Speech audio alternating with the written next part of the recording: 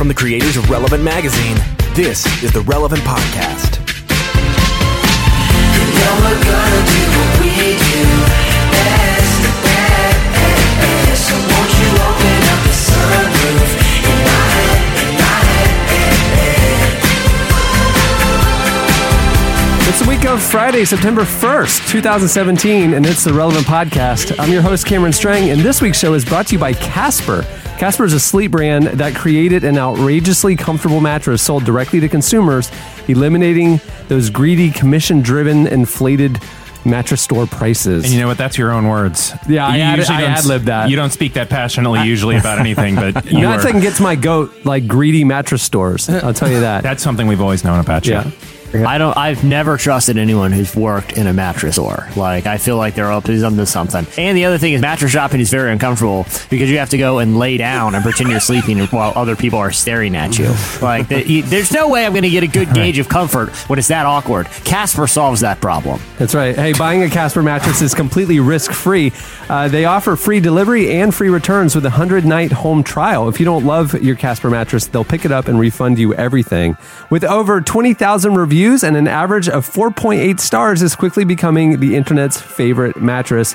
I have a mattress by Casper, and their pillow and their sheets, and I'll tell you, it is heaven. Okay, I want to buy one. I need to get one. Lucy needs a new mattress. Yeah, there you go. A new twin mattress. Well, right now, Casper is offering Relevant Podcast listeners a special deal. You can get $50 toward any mattress purchase by visiting casper.com/relevant and using promo code RELEVANT. Please note, the offer is only applicable to the purchase of a mattress. Terms and conditions apply. I'm telling you, you won't regret it. No, I've heard, like, legitimately, they're actually really, really comfortable. No, they're fantastic. Yeah. Cohen, my son, has, he's my son, but I'm telling the listeners. I think of him as our son. He has the Casper in the house. Oh, yeah. And I'll tell you, story time where you snuggle up in the Casper with his little Casper sheets and pillow. It's way better than my bed. I'm not jealous of Cohen, but I will say that he has had more sponsor stuff than I've ever. He's wearing a Maker watch. He's eating Blue Box, whatever. He's like got a Casper mattress every night. Yeah, it's really quite a life for Cohen. Yeah, I love it. Take it from someone like me who spends more than half of their life on their mattress, either sleeping or eating. I do all my meals in bed or under just the covers. Deeply depressed. It's the height of relaxation. Like, it's so much better to eat in your sheets than at the kitchen table. I mean, you're feeding yourself a slice of pizza like those old paintings of like Caesar being fed grapes. It is delightful. So you want to invest in a good one because, like I said, most of my time on this earth is going to be spent lying on it. So. And this is why we can't have nice sponsors. This is what happens. We were doing just fine. You were about to move on with the show. And it's like, you know what? Let's just wreck it. Like I said, I'm your host, Cameron. Here with me in our makeshift Orlando studio, Eddie Big Cat Koffels. Yes, I can see the script for the first time ever in 3.5 years of the show, and I'm ready to participate. Over there on the ones and twos, our illustrious producer, my brother, Chandler Strang. Hello. On the Skype line from Loverland, Virginia, Jesse Carey. Hello. And all the way from Los Angeles, California, Propaganda. Wes. Yes. Hey, okay, so I got to tell y'all, you guys who aren't in the building with us, this is the strangest podcast recording we've done. Second. Yeah, y'all look mad intimate now. It is very. We're all on one twin Casper mattress. and we have pizza. What's happening, I mentioned on last week's show that it was our last show in the studios that we've been using for several years because we're moving downtown. We're building out new studios. Hey. And tomorrow is move day. So all week they've been packing everything up, and this week disassembled that studio. So we have no studio. So we're in what until tomorrow is my office. Yeah. Sitting around, you and me and Eddie are at my desk. Chandler has set up the entire mix console and multiple computers on my coffee table. And Nathan's off in the corner, our new producer, Nathan. It is, Jesse's on my TV. It is bizarre. It is very off kilter for me right now. And I want to say this. Congratulations on the new studio. But I do not like change. And I'm not pushing back on the new space, but it is a little nostalgic because I didn't realize that my last time recording was the last time in that studio, which in my mind was still the new studio. Right. So like my little spot's gone. because when I started, we were just in the like junky round room in the front. Yeah. It was basically a closet. Yeah. And now we got like a whole Today Show set. It's crazy. You know what's funny is like, honestly, with the new studio, it's going to be so cool. Companies are asking us if they can like sponsor the parts of the studio, like Are you serious? certain attire or cups or things like around. You know how like on certain American Idol, they have like Coca-Cola cups in front of them. Yeah. Conversations like that are happening about the podcast. I'd like to bring some to the table myself. Yeah, well, you put in your request now. Yeah, I think I would. Yeah. I would like. Who makes avocados? Just God. I think so. Because I love guacamole. So Well, God, as we know, already does sponsor the podcast. praise him. I guess we're good. got contacted by Mellow Yellow. I don't know if you remember them. Yeah. Making a comeback, guys. They used to do a sweet NASCAR. Yeah. And they figured our podcast was the next logical step. So I've been drinking nothing but Mellow Yellow for the last 2 weeks. Yeah. Not feeling too good, not sleeping very well. But it's a lucrative deal. It's great. Yeah, I mean, this is a mid 4-figure deal that they're throwing our way. So you're going to want to get on this train. See it next week, like in the new studio. The Eddie Koffelt's podcast spot brought to you today by Sensible Dockers. Sensible Dockers.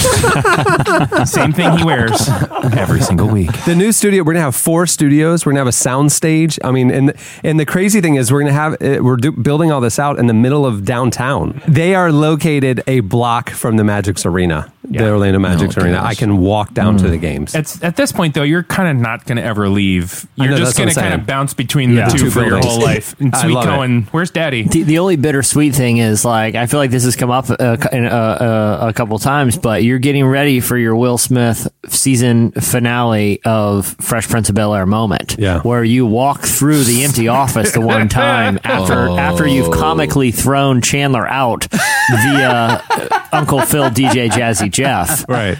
and you walk around one last time with your hands in your pockets, and you're like, "All right, next chapter's here." Are you emotionally prepared for that moment? And then comedically, Eddie was in the restroom and we Right. forgot about him and we turned the lights off on him. Guys! And he runs out. As I'm running out, like freeze frame, music, credit roll. I'll tell you this, to a fault, I don't look back like very often. I'm always like, what if, where are we going, what's next? But then when like nostalgia or sentimentality hits me, it hits me like a ton of bricks. I walked in this morning and we were boxing stuff up yesterday, and it kind of caught me off guard, like how fast things were getting dismantled here. Yeah. I mean, we've been here 6 years, and there's a lot. I mean, Jesse, I was trying to do the math of how many magazines were created in this building, how many podcasts were created in this building. Like, Trapped in the Cage happened in this building. I mean, just so many memories here. And I walked in, and I'm like, I didn't realize like it was going to be gone like that fast. And then so today I walked in. It's our last regular day. The movers show up tomorrow. Yeah. And I just said I was getting coffee, and I said to JD, I'm like, it's like our last day dressed normally in this office. Yeah. And he's like, what are you talking about? Tomorrow it's moving day. You'd wear shorts. But I'm just saying. And just as a FYI for the staff that's listening to the show, Cameron has a pretty unique moving outfit. My move attire is highly inappropriate. It is pantsless, first of all. It's a lot like Snoopy. Leggings with a big t-shirt. That's all I do. He basically is Donald Ducking. The whole movie. I mean, here's the thing. You're bending at such awkward angles. You're going to be restricted by pants. That's what I'm saying. Even a nice yoga pant isn't going to give you the flexibility that you need. Yeah, well, when you need to move that awkwardly shaped sectional, you need to get real low. Real low. Just a very sweeping dip. Stop bending at the back. You got to bend at the knees. Yeah, you can't. Here's a big, I've done a lot of moving, and the whole bend at the knees thing, it's uncomfortable. Here's what you do. You grab the heaviest corner, and you just hunch back over, and then just let out a shout and jerk up as violently as you can. I'm telling you. In our nostalgia. The whole lift at the I'm not going to a CrossFit workout here. I don't need someone critiquing my heel placement. Okay, I'm moving a couch. People have been moving for millions of years before they knew about lower back injuries. So just let me do this thing. As we are somewhat nostalgic, I would like to say that one of the many truths on this show is that if I can just say something like Donald Ducking it and lean back, Jesse will fully finish. It's like he had been waiting his whole life to talk about how to move half naked. naked. We hadn't discussed it. It's not on the show rundown, but it's like just a truth of the show. Yeah. This guy's ready to chat about that. That's right. Hey, Eddie, when you spend this much of your life lying on a mattress, eating pizza, pondering things, you got a lot of hot takes. Oh my goodness. And the other weird thing, just me personally, is like we're moving on Thursday. Yeah. On Friday, I'm closing on a new house. So like all of a sudden, Wow. like my entire life is getting uprooted. Like nothing that I've known for the last decade will be the same Wild. soon. I mean, that's weird for me. I think that's why it's like hitting me so hard. Yeah. It's all positive though. You know what I mean? It is. It's like I have to remember, like we're moving because we want to move. Right. We're moving to a bigger space where we can do more awesome things. Yes. The home that we're moving to has some things about it that are awesome. And I'm just like, it's exciting, but it's like, whoa, end of a chapter. Okay, I have a question. Yeah. Of all the things, like I feel like the podcast table, it's coming with, right? No, gone. It will literally be chopped up and put in the dumpster. That breaks my heart. I know. That's like where We're my gonna- hand we're gonna goes. burn- I can we're gonna feel- burn it. It's like where I used to preach at Summit. There's like a piece of wood on the floor that was always like my push off point. Like I could just tell, like, all right, I'm center stage in the right spot. I'm way too nostalgic about all this, but I still like every time I walk on that stage, I'm like, okay, I'm home. I know what I'm doing here. Like this is comfortable. What am I? You don't feel that? No, I don't have a push-off moment on the stage. But you have things that are like you use a certain kind of microphone, don't you? Isn't there something that like draws you into like, okay, this is where I'm supposed to be? Yeah, I guess it's more like smell and location rather than object. All right, so you're just weird then. See, 'cause I you have felt like you a were little heartless. square of a basketball court from ORU because I used to go to all the games with a student there, and they were really good at the time, made the tournament and everything. And so I have a square. When they redid the floor, they chopped up the old wooden basketball floor and sold off like little squares of it. And I have a square of it, and I'm like, okay, that's like I get it. Like you want to hold on to like a piece of the object, even if because of what it represents, even if the object itself is long gone. Propaganda. The table that if you guys have Soulless. seen any of the videos or photos of our studio, we have this large custom console that we made for the podcast and the set and everything. And well, we built it in this building, so it's too big to get out the door. No, I know. So that's the issue. I know. It And makes sense. the way we're going to use the next space, it's too big for that space too. And so, we should were sell it. Well, that was the thing is like the company that's moving in here is a creative agency and stuff, and they actually are buying a ton of what we have because I don't want to move it. So it's like, great, I'll sell it to you guys.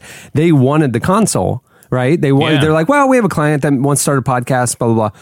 And I thought, and I talked to Jesse about this, and he and I both felt wrong about it. Like, I'm not. It's weird, isn't it? No, actually, this is part of us. Like, I don't want somebody else to use it. I would rather see it die than live Oh, on. you're tripping. Yeah. Now, see, that's the part that I'm like, nah, fam. All the memories are sealed into my brain. No. The podcasts are recorded. We have photos. Like, I'm the dude that, like, you have to look over my shoulder when we're cleaning at home because I'm going to throw it all away.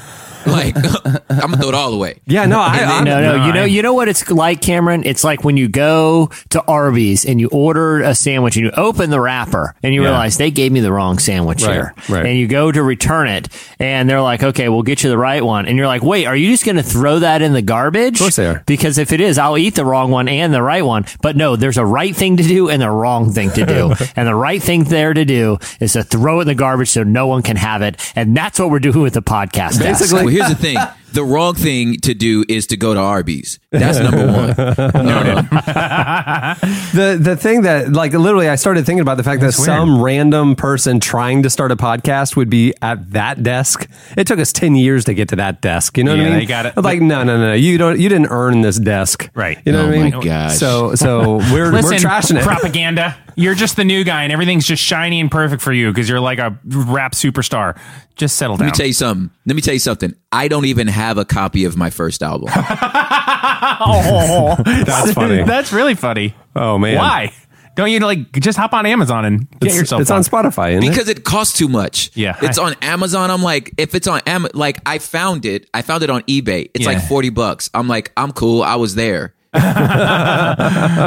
Heartless. Here, prop. Here's how sentimental I am about objects. I've never sold any of my cars. Like, even if I need the money to all buy in a the new house. one, It's just it's like piles of cars. no one else. I put a lot of miles on this thing, and it's either gonna go down a couple ways. One, I go and I drive off the end of a long pier and dive off at the last second, which was awesome. Or I went to a field of someone who I don't know, doused it in gasoline, and I don't even smoke, but I lit a cigarette and flicked it onto the car and just watched her burn because no one else can have it, even if I needed the money. That's how strongly I feel. We about this. literally just donated my wife's car yesterday There you go. and got a new one. And I'm like, tax break. It's great. The thing for me yesterday, I was packing up my office, which I have this like a lot of cabinets in here and stuff, and I like a clean office. I don't want clutter, but don't open my cabinets because they're crammed full of all the things that would have been piled on my Yeah. So I'm opening the cabinets and I'm like unearthing 6 years of things I'd accumulated. I found Bills. Tons of bills. Somebody had sent me a coach's clipboard for basketball. Great one. And like a dry erase board. Perfect. Just in time for Magic season. Right. I'm ready to go. I didn't know where it was. Have it back now. There it is. I'm finding so many things. I found a letter from George Bush. What? I'm just finding. It was actually to Jesse. I found a large Magic Eye poster. I found all the table topics. I found all those. I'm telling you, it's like it's fun, but now I don't have anywhere to put all this stuff. No, I understand. So Very it's fun. nostalgic. Yeah. Rest All in right. peace, the old office. Rest in peace. Well, we have a great show in store for you today. Coming up later, Derek Minor joins us. He has a new album out called Your Soul Must Fly. It drops today. Also coming up later, this is crazy. I don't know if y'all saw the VMAs on last Sunday, but there was a moment. There was actually several really sincere moments that happened during it. One of them was they had It was Reverend... when Katy Perry came in as I thought I cried. That They was had a touching tribute. one of the real ones was they had Reverend Robert Wright Lee IV. Robert Wright Lee IV. He's a pastor and he's a I'm direct sorry, descendant of yeah. Robert E. Lee. I'm like, hold on, They I know that name. Yeah, they had him out there. He's joining us on the show today because the gesture that he. The segment was amazing and moving, and it was racial reconciliation, and it was very him thoughtful. apologizing and saying like we need to change how we view history in my own family. I mean, it was really powerful. We also have a look at our brand new issue of Relevant. The new issue, September issue, is coming out this week. It features Father John Misty on the cover, and we have some crazy behind the scenes stories about that. And then joining us here now, I mean, obviously. The big news of the week was the devastation that's happening in Texas, and specifically Houston is underwater. We've been covering it on the website all week, and especially talking about the church's response and ways that our listeners can get involved and help. We wanted to bring on a pastor who's on the front lines there, a friend of ours, Chris C. I thought it was George. Pastor Chris C. from Ecclesia Houston. He's joining us here to talk about what's going on the front lines and how we can help. So, joining us now on the show, it's Chris C.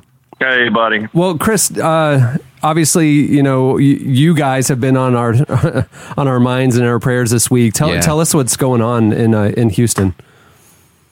I mean, in some ways, the world's seen it from a different perspective than we have, as you guys watch it on CNN and all these other outlets. But, what I can tell you is the stories are real. A lot of us have been looking from small vantage points from our homes, and we haven't been able to get out until today. So today is my first day to get out and assess what's going on at our church. Literally, as I'm talking to you, I'm walking around the building. We're really blessed in that two buildings that our church primarily possesses are both dry, which is miraculous. We're in the middle of downtown. A lot of you have seen the Buffalo Bayou. It runs right by our church. We're right downtown. There's a beautiful piece of artwork in one of the freeways. It's a high-up bridge. It says "Be Someone." It's kind of an iconic piece of street art here in Houston, and it's 150, 250 feet from our church building, and the water's all the way up to the bridge. And somehow, miraculously, we're on high enough ground that the church is doing well. But the reality is, we have hundreds and hundreds and hundreds of church members that are in real trouble. And I got off the phone last night with a brother, David Sestiva. He's a young brother who's in the church, got a 2-year-old and a 4-day-old, and they ended up with about 8 feet of water in their home. Had to carry their 4-day-old out into the street and try to flag down a Coast Guard boat.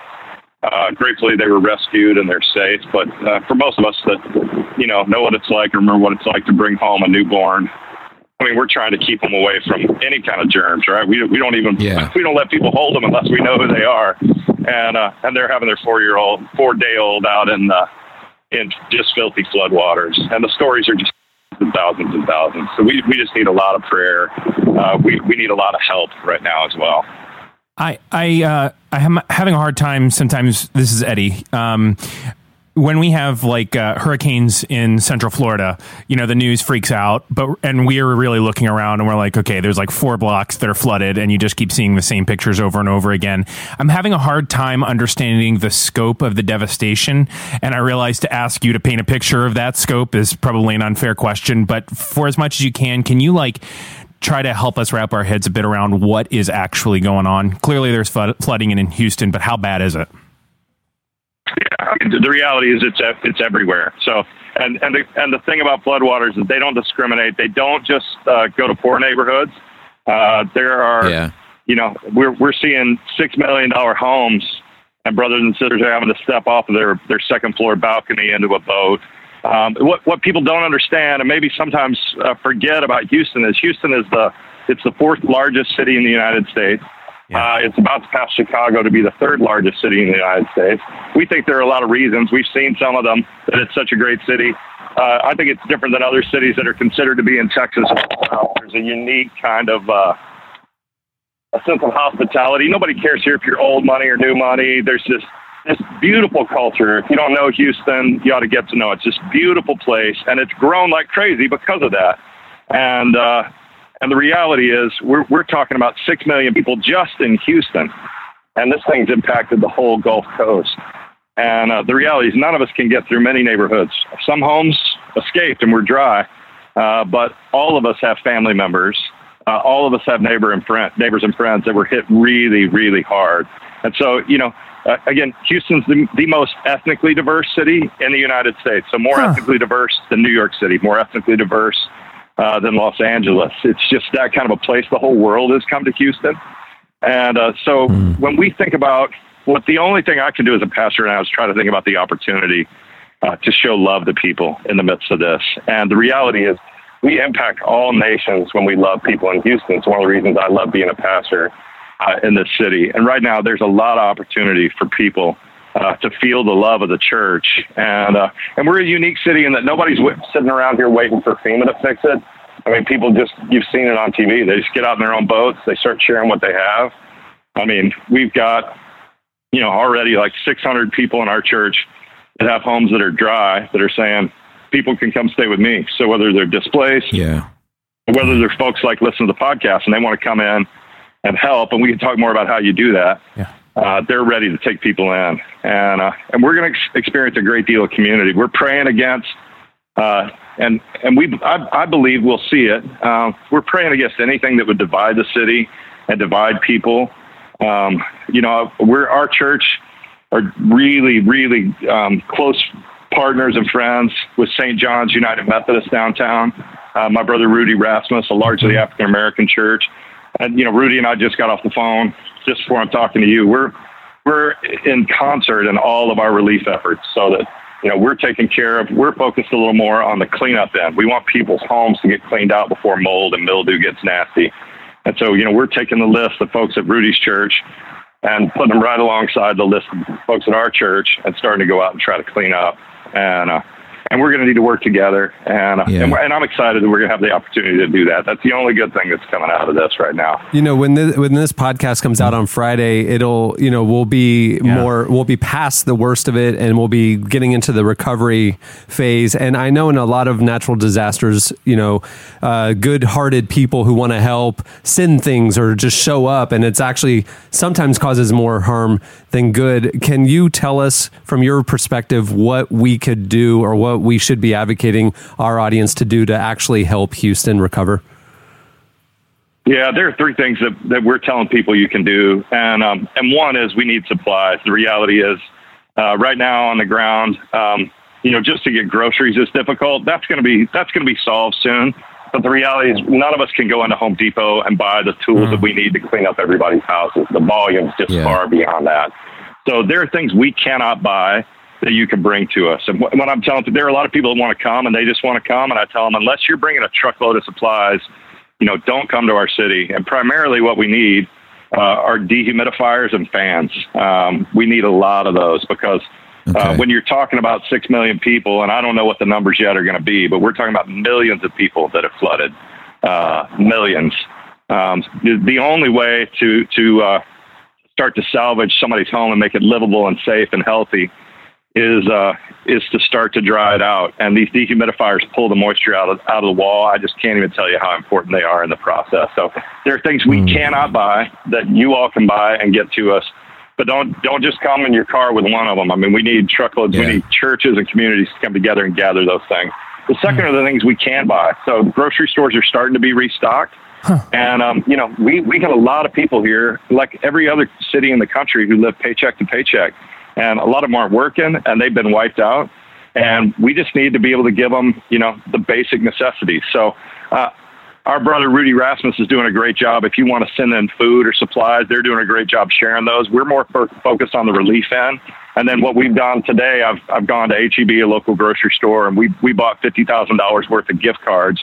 So we can at least give $100 gift cards. And it's, for me, I don't want to carry around all the water and canned goods. And what I've learned is people like to shop for themselves anyway. So if I give green beans to a family that really wants tortillas and black beans, I'm not really doing them a favor. They shop for themselves better than I shop for them. And so there are certain things that we don't need you necessarily to bring down, but you can just send money so that we can do just that. My goal would be, based on the need, is probably our church should be given about $250,000 to just the food needs that are going on. If people want to help us do that, we think that's a great thing to contribute. And then thirdly, if you chip in on those first two, to come just love and encourage people. People feel alone. They've been isolated in their homes. A lot of people still aren't going to be able to get out of their neighborhood. Some of them for days, some of them for months, because we have rivers that are cresting at heights that nobody's ever imagined before. So, and again, this is rich and poor alike. We got one of the guys in our church who's an NFL player and just recently retired, and he can't get out of his neighborhood, and they're saying he may not be able to get out of his neighborhood for 3 weeks. And so, it's going to be one of these situations that's unfolding over a long period of time. And people feel isolated. They feel hurt and alone. We're excited to have teams that just have them around to be in neighborhoods. Our general approach is we're going to send people to the neighborhoods. People in our church who are flooded, because we're a regional church. We got people in almost every corner of the city. And the only good moment I have, I'm calling every person in our church who is flooded.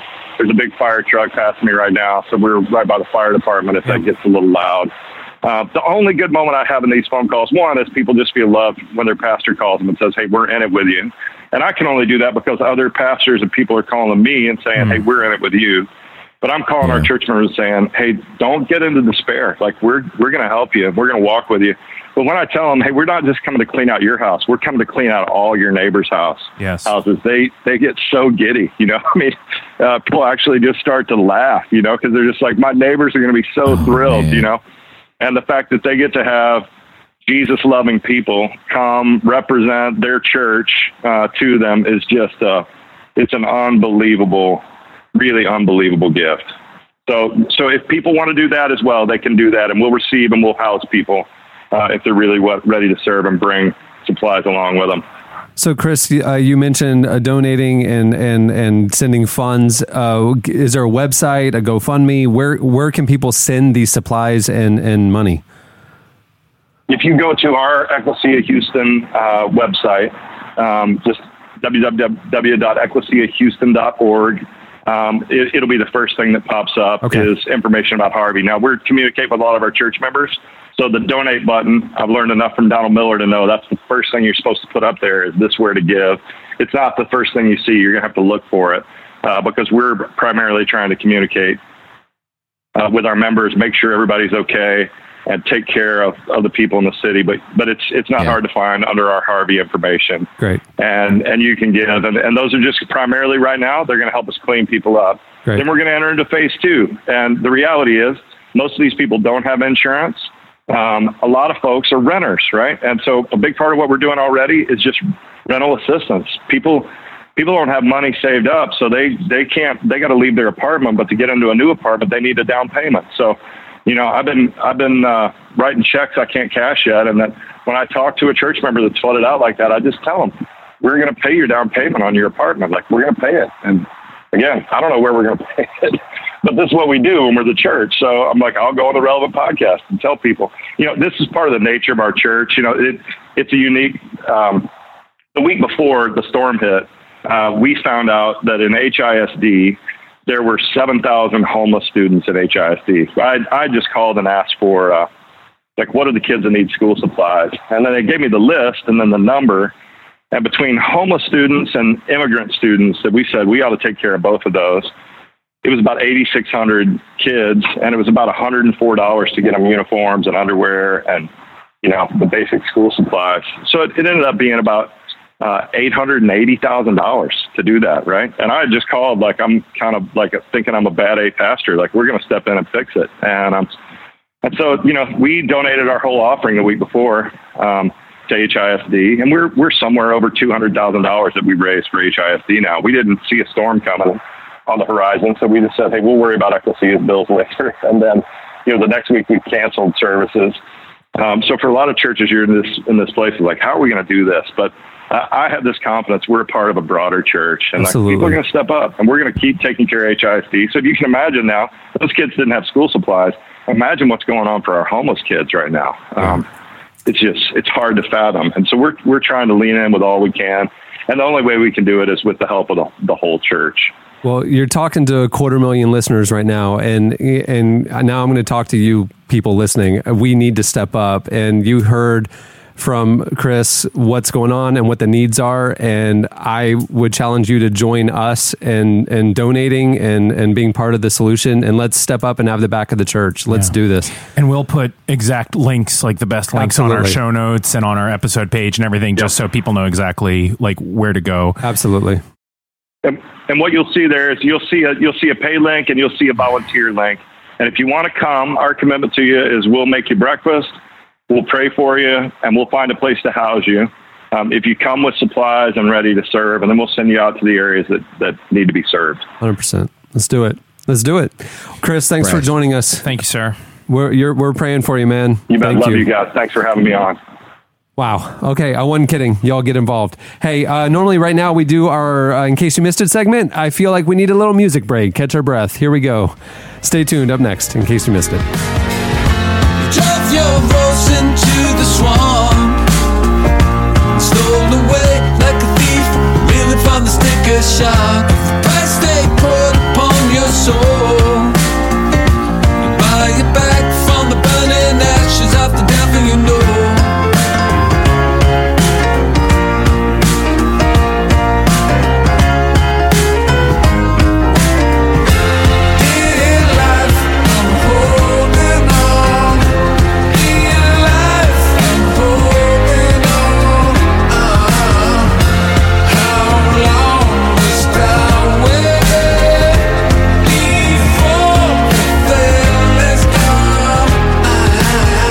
Listening to Beck. The song is Dear Life. Ooh, topical. Very topical. And relevant. Beck, everybody. up next, Weezer. Oh, no. All right, well, shifting gears a little bit, it's time for our weekly look back at what happened in culture and entertainment. Not the real news, the other stuff. Right. It's time for In Case You Missed It. Hey, in case you missed it, this week, actor Ed Skrein stepped down from his role in Hellboy after learning his character had been whitewashed. The actor is known for roles in Deadpool and Game of Thrones. Well, he recently took to Twitter to explain why he was leaving the huge film, saying it was in response to Hollywood's tendency to cast white actors to play characters that are traditionally of different ethnic backgrounds. What he wrote, he said, I accepted the role unaware that the character in the original comics was a mixed Asian heritage. There's been intense conversation and understandable upset since that announcement, and I must do what I feel is right. It's our responsibility to make moral decisions in difficult times and to give voice and inclusivity. It's my hope that one day these discussions will become less necessary and that we can help make equal representation in the arts a reality. Good for him. Man, talk about putting your money where your mouth is, you know? For real. Yeah, he's turned down a pretty big kind of breakout role. So still a pretty scary movie, though. This is good. This was a good choice, a good heads up thing. And then I think about, like, in contrast to, like, when you had the first female Doctor Who, where I'm like, okay, and then fools were like losing their pants over the fact that the Doctor Who was a girl, and I'm like, oh my gosh, relax, because Doctor Who doesn't have a gender. Like, it's a continued story. You like it. Good that she didn't back down to be like, no, it's okay. Like, the character can be another gender, versus this dude that's like, no, we've seen the character. The character's. You're portraying an Asian character. I'm still stuck on the fact that your analogy for people being so upset that they Donald Ducked it, that they went pantsless. You said they lost their pants. That they lost their pants. Who like, has anyone ever been so mad? Has anyone? Here's my question, Prop. Like, I have the reason I don't feel like this analogy holds up, because I don't think anyone's so been enraged by something they read on the internet that they just rip their pants off. Like, I could see like ripping the shirt like Hulkamania style. Like, she's a doctor. The new Doctor Who's a woman. No, and ripping their shirts. If you do that with your pants, you're just kind of a creep ball, in my opinion. That is true. You could see that. In my defense, I was self-editing, because that's not what I meant they lost. Right. I was just trying to like... Yeah, that's good. We appreciate it. Chandler appreciates it in the post-production. Yeah, I can't tell you how many times I've been watching a basketball game and a guy gets ejected, or a coach gets ejected, and he doesn't take off his suit jacket and throw it on the court. He rips off his suit pants and just launches them at the ref and walks away pantless. Totally Jesse, basketball season is starting up soon. I got to tell you, this year I've decided, because I'll be enraged so much, I'm only going to wear breakaway pants to games. So just throw them onto the court, man. Just anticipating the pantslessness. Yes. I'm going to Donald Duck it all season long. Can I just say, this episode has already had more pantsless talk than all the 565 prior combined. Yeah, it's something nostalgic, like when we're thinking back to the old days of the podcast when we didn't wear pants. Yeah. Hey, in case you missed it, a new pro-refugee Christian movie is getting shockingly good reviews. Following A Case for Christ certified fresh reception, another overtly Christian movie is garnering some critical acclaim. The film is called All Saints, and it currently has a 91% rating on Rotten Tomatoes. Oh, well. Yeah. It's based on a true story. The movie's about a pastor who decides to take a major financial risk after he believes God tells him to save a small-town church and convert parts of the property into a farm to serve the local community of refugees. It's in theaters now. So go support good art, people. Yeah, man. Yeah. In case you missed it, Coldplay actually wrote a song for Houston and played it for one time only this week. They were scheduled to play a concert in Houston on Friday, but canceled the show, obviously, because of the hurricane. While performing in Miami this week, they announced that they had written a song dedicated to the city and would play it for this one time only. Chris Martin said, "We'll sing it to you tonight, and we'll send it over there, and all the spirits of joy and friendship and hopefulness. We all grew up loving country music, and of course, that's kind of what we think of when we go to Texas. Here's a clip." I'm dreaming of when Houston has no problem, in that city where they send you into space. I'm dreaming of when I get back to Texas, Corpus Christi, Harris County, Galveston. There's a harmony that hums down there in Houston. Oh, Houston, you got to keep on keeping on. So that's probably the one and only time you're going to hear country music on the Relevant Podcast. So there you go. Enjoy that. Soak it in, folks. End of an era. Hey, in case you missed it, lastly, Reese Witherspoon. You know what? I'm sorry to interrupt. Of all the stuff we've said in the show, pantsless, etc., whatever, finally a good Christian movie, of all the stuff, you're going to hear about the country music comment. I don't care. Whatever. If you are so up in arms because you love country music so much, this is not the show for you. Have you heard the music breaks? Burn. I'm just saying. Here we go. I love your rebelness, Little Cameron. Kenny Chesney wouldn't kill you every once in a while. Are you kidding me? Zach Brown Band. I can't. You know what? I have an issue. That sounds terrible. I have an issue watching. What about Chris Stapleton? We count him, Chris right? Stapleton. That's Chris like blues. Stapleton is blues He's soul. he's He transcendent. transcends it. Yeah. Okay, Chris good. Stapleton's the best. Yeah, absolutely. So no. I have an issue. I mute the intro to the college football season because they have those cheesy country Yeah. singers Yeah. doing the college football intros now. Yeah. It's the worst. Eddie, I will say this. There's been numerous times where I've been at a restaurant or like in a grocery store or something and a country music song comes off and I rip my pants off and yell at the nearest person. Right. I'm enraged. I'm enraged by it. Yeah. If I have to go, That shows them too. It shows them too. If you have a pantless man come running at you, screaming irrationally about a song, faintly on in the background, you're going to get the message loud and clear. if I ever have to go on a road course. trip and I know that we're going to have to stop in kind of rural truck stop where they play that stuff overhead, I only wear breakaway pants. I just anticipate. I know. Oh, yeah. You've got to know what's happening. That's right. You got to blind them with the whiteness of the legs, man. Yeah. You call Let it them know Magi. You call it magic micing. You guys, I'm going on a road trip. I got to magic mic this. Yeah, I mean, we're gonna pass through Bithlow, and I have to get gas at that truck stop. Donald Duckin. Yeah.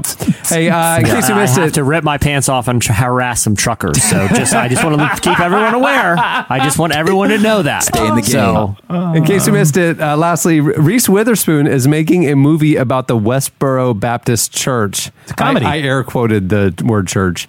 Yeah, It's called exactly. This Cult. Above All. It's about the life of Megan Phelps Roper, the young woman who was set to inherit the controversial group known for their hateful protests of funerals and other things from her mother, Shirley Phelps Roper, and her grandfather, Fred Phelps. Megan ran away from the Kansas-based quote-unquote church, which is essentially made up of just one family, a few years ago after conversations that started with counter-protesters over Twitter convinced her that the theology she'd been raised in was not an accurate picture of God's love. She and her sister have since been disowned by her family, and Witherspoon is co-producing the film. The movie is going to be directed by Mark Webb, who is most famous for helming 500 Days of Summer, and is being written by Nick Hornby, the novelist behind books like High Fidelity and About a Boy, as well as screenplays for movies including An Education and Wild, which starred Witherspoon. That's a legit there's chops roster. here. Yeah, it's going to be a good film. Nick Hornby is brilliant. Like his approach to storytelling and writing is, I feel like, is hugely influential in the modern era of like dramedies. And to see him tackle this type of story, I think is really exciting. Absolutely. Well, there you go. Well, that'll do it for In Case You Missed It. Yeah. It's a little standalone segment. It's a weird show. Why not? Stay tuned. Up next, Slices.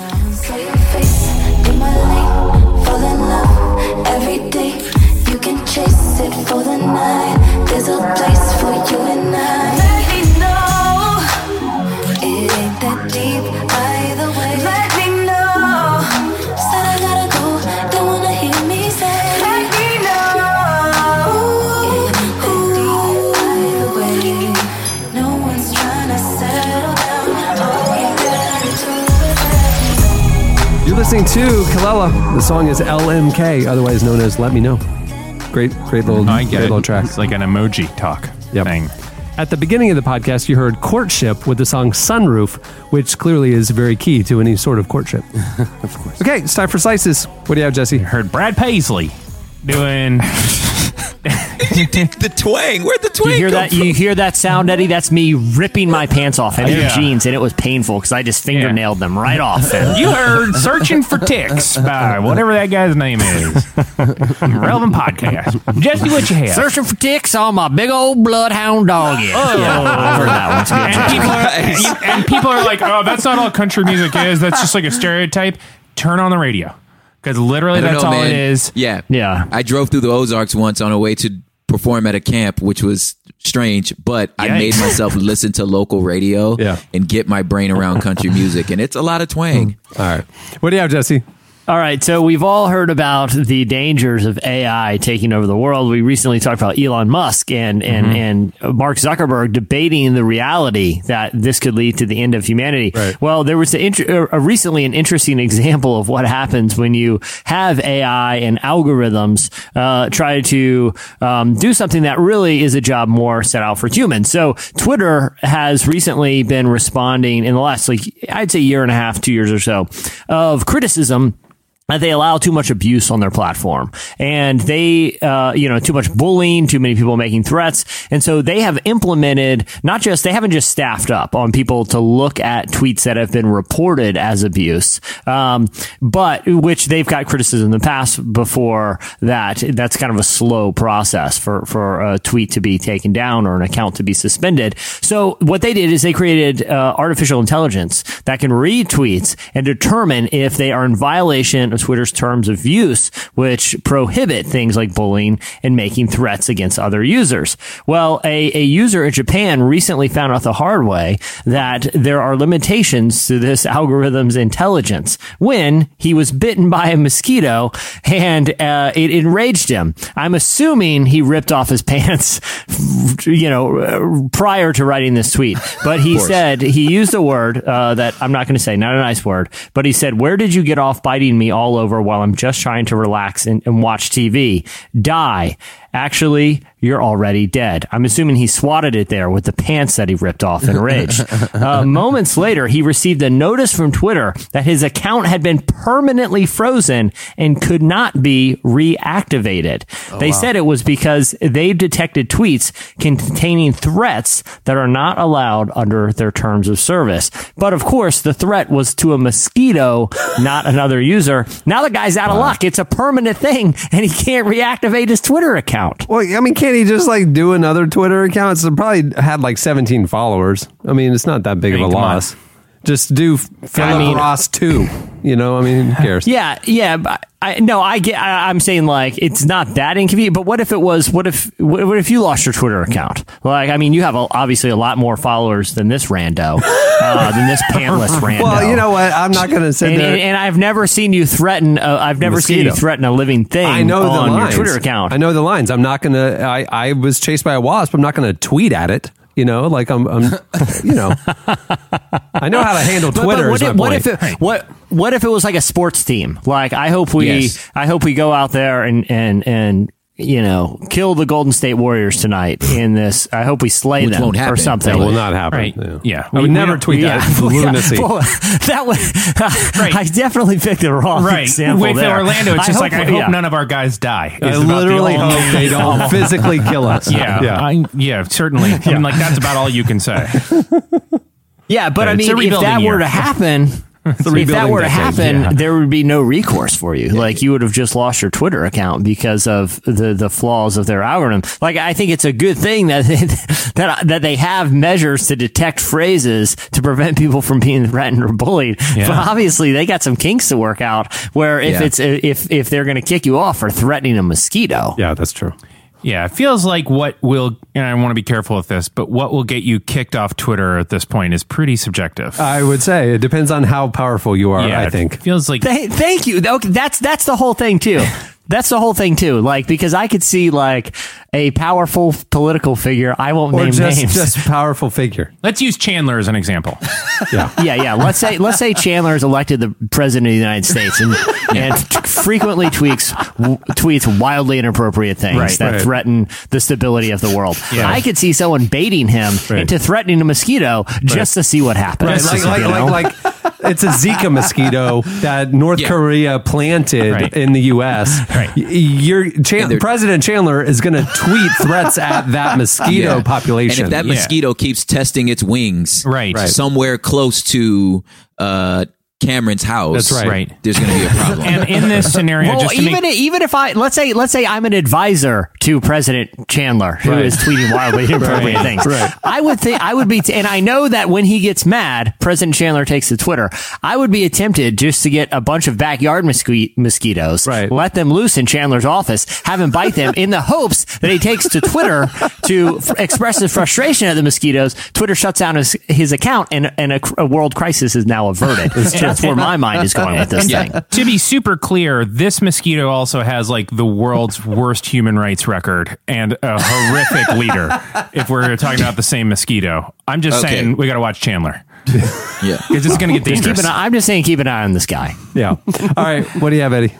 Well, in a week with not a lot of good news, I would like to just bring you some very... But that's like literally every week recently. I know. That's my new preface. So that's what this show provides the world. It's like the real news is so difficult. Yeah, we will mine through the trenches to find the glimmers of levity. Right. Yes. Right. Yeah, we're not talking about any of that tomfoolery right now because I have something I need to bring up to you.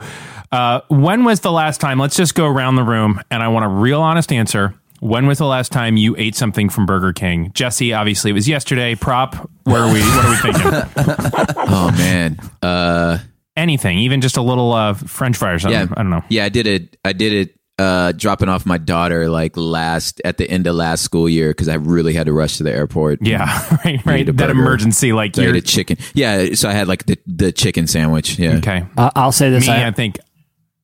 Oh, do you not want to hear my answer, Eddie? No, I thought it was smart aleck comment. Sorry, I thought it was yesterday. I thought I was being accurate. I heard they brought back chicken fries. I went through the drive-thru about 2 weeks ago. Sure enough, they're back and they are delicious. It's a chicken French fry. Yeah.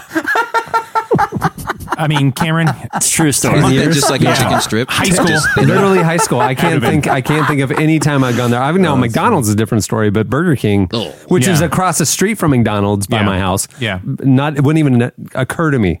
Well, in my brain, I used to picture Burger King and McDonald's like Michael Jackson, Prince, Biggie, Tupac, like they beefed. You know what I mean? Yes, absolutely. Yeah. McDonald's won.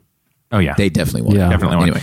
Though I think Burger King is way better food, and they got chicken fries. I did a quick inventory of my last 4 meals. 2 at Wawa, 1 Chinese, 1 Chick-fil-A. The fact that 2 at a gas station. That's actually true. 2 at a gas station. 2 at a gas station, 1 with 5,000 grams of sodium, and you're just not going to make it. How are you staying alive? I'll say this, dude. Wawa, it is a place where you can buy gas. Wawa is a regional gas station on the East Coast, the Northeast. Now they're down here in Florida. I had never heard of them until they entered our market in the last couple of years. So most of these listeners don't know that Wawa is a gas station that Jesse eats at. Now listen, it has a gas station. We're going to get off on the rails here, and we just can't do this because this is a pretty important slice for Chandler. This is really, I brought this for Chandler. Is it about mosquito safety? It's about Burger King. Burger King is launching probably the oddest, strangest, I mean, I guess it's working because we're talking about it, but promotion that I have heard in a long time. Right, now, Taco Bell takes the cake and weird food I'm not talking gimmicks. Weird like, oh my gosh, can you believe it? I'm talking... Or even KFC where they had like where they had the meat buns on their sandwiches and stuff. Yeah. The fried chicken buns. Yeah. They are starting the Own Your Fire campaign. So all of their stuff is flame broiled. Again, this is for Chandler. I just want to make sure that we know that this is a slice for Chandler. It's called Own Your Fire. It's called the Own Your Fire campaign. So if you have been fired from your job recently, again, Chandler, you may want to pay attention. If you get fired, let's say for gross incompetence, tardiness, whatever would possibly get you fired. Right. Tweeting inappropriate things. Right. Chandler. Yeah. You got, okay. You're focused. The first 2,500 people that post on LinkedIn, because it's like supposed to be like you're hunting for a new job. The first 2,500 people that post on LinkedIn, I got fired. I want a free Whopper. Hashtag Whopper severance.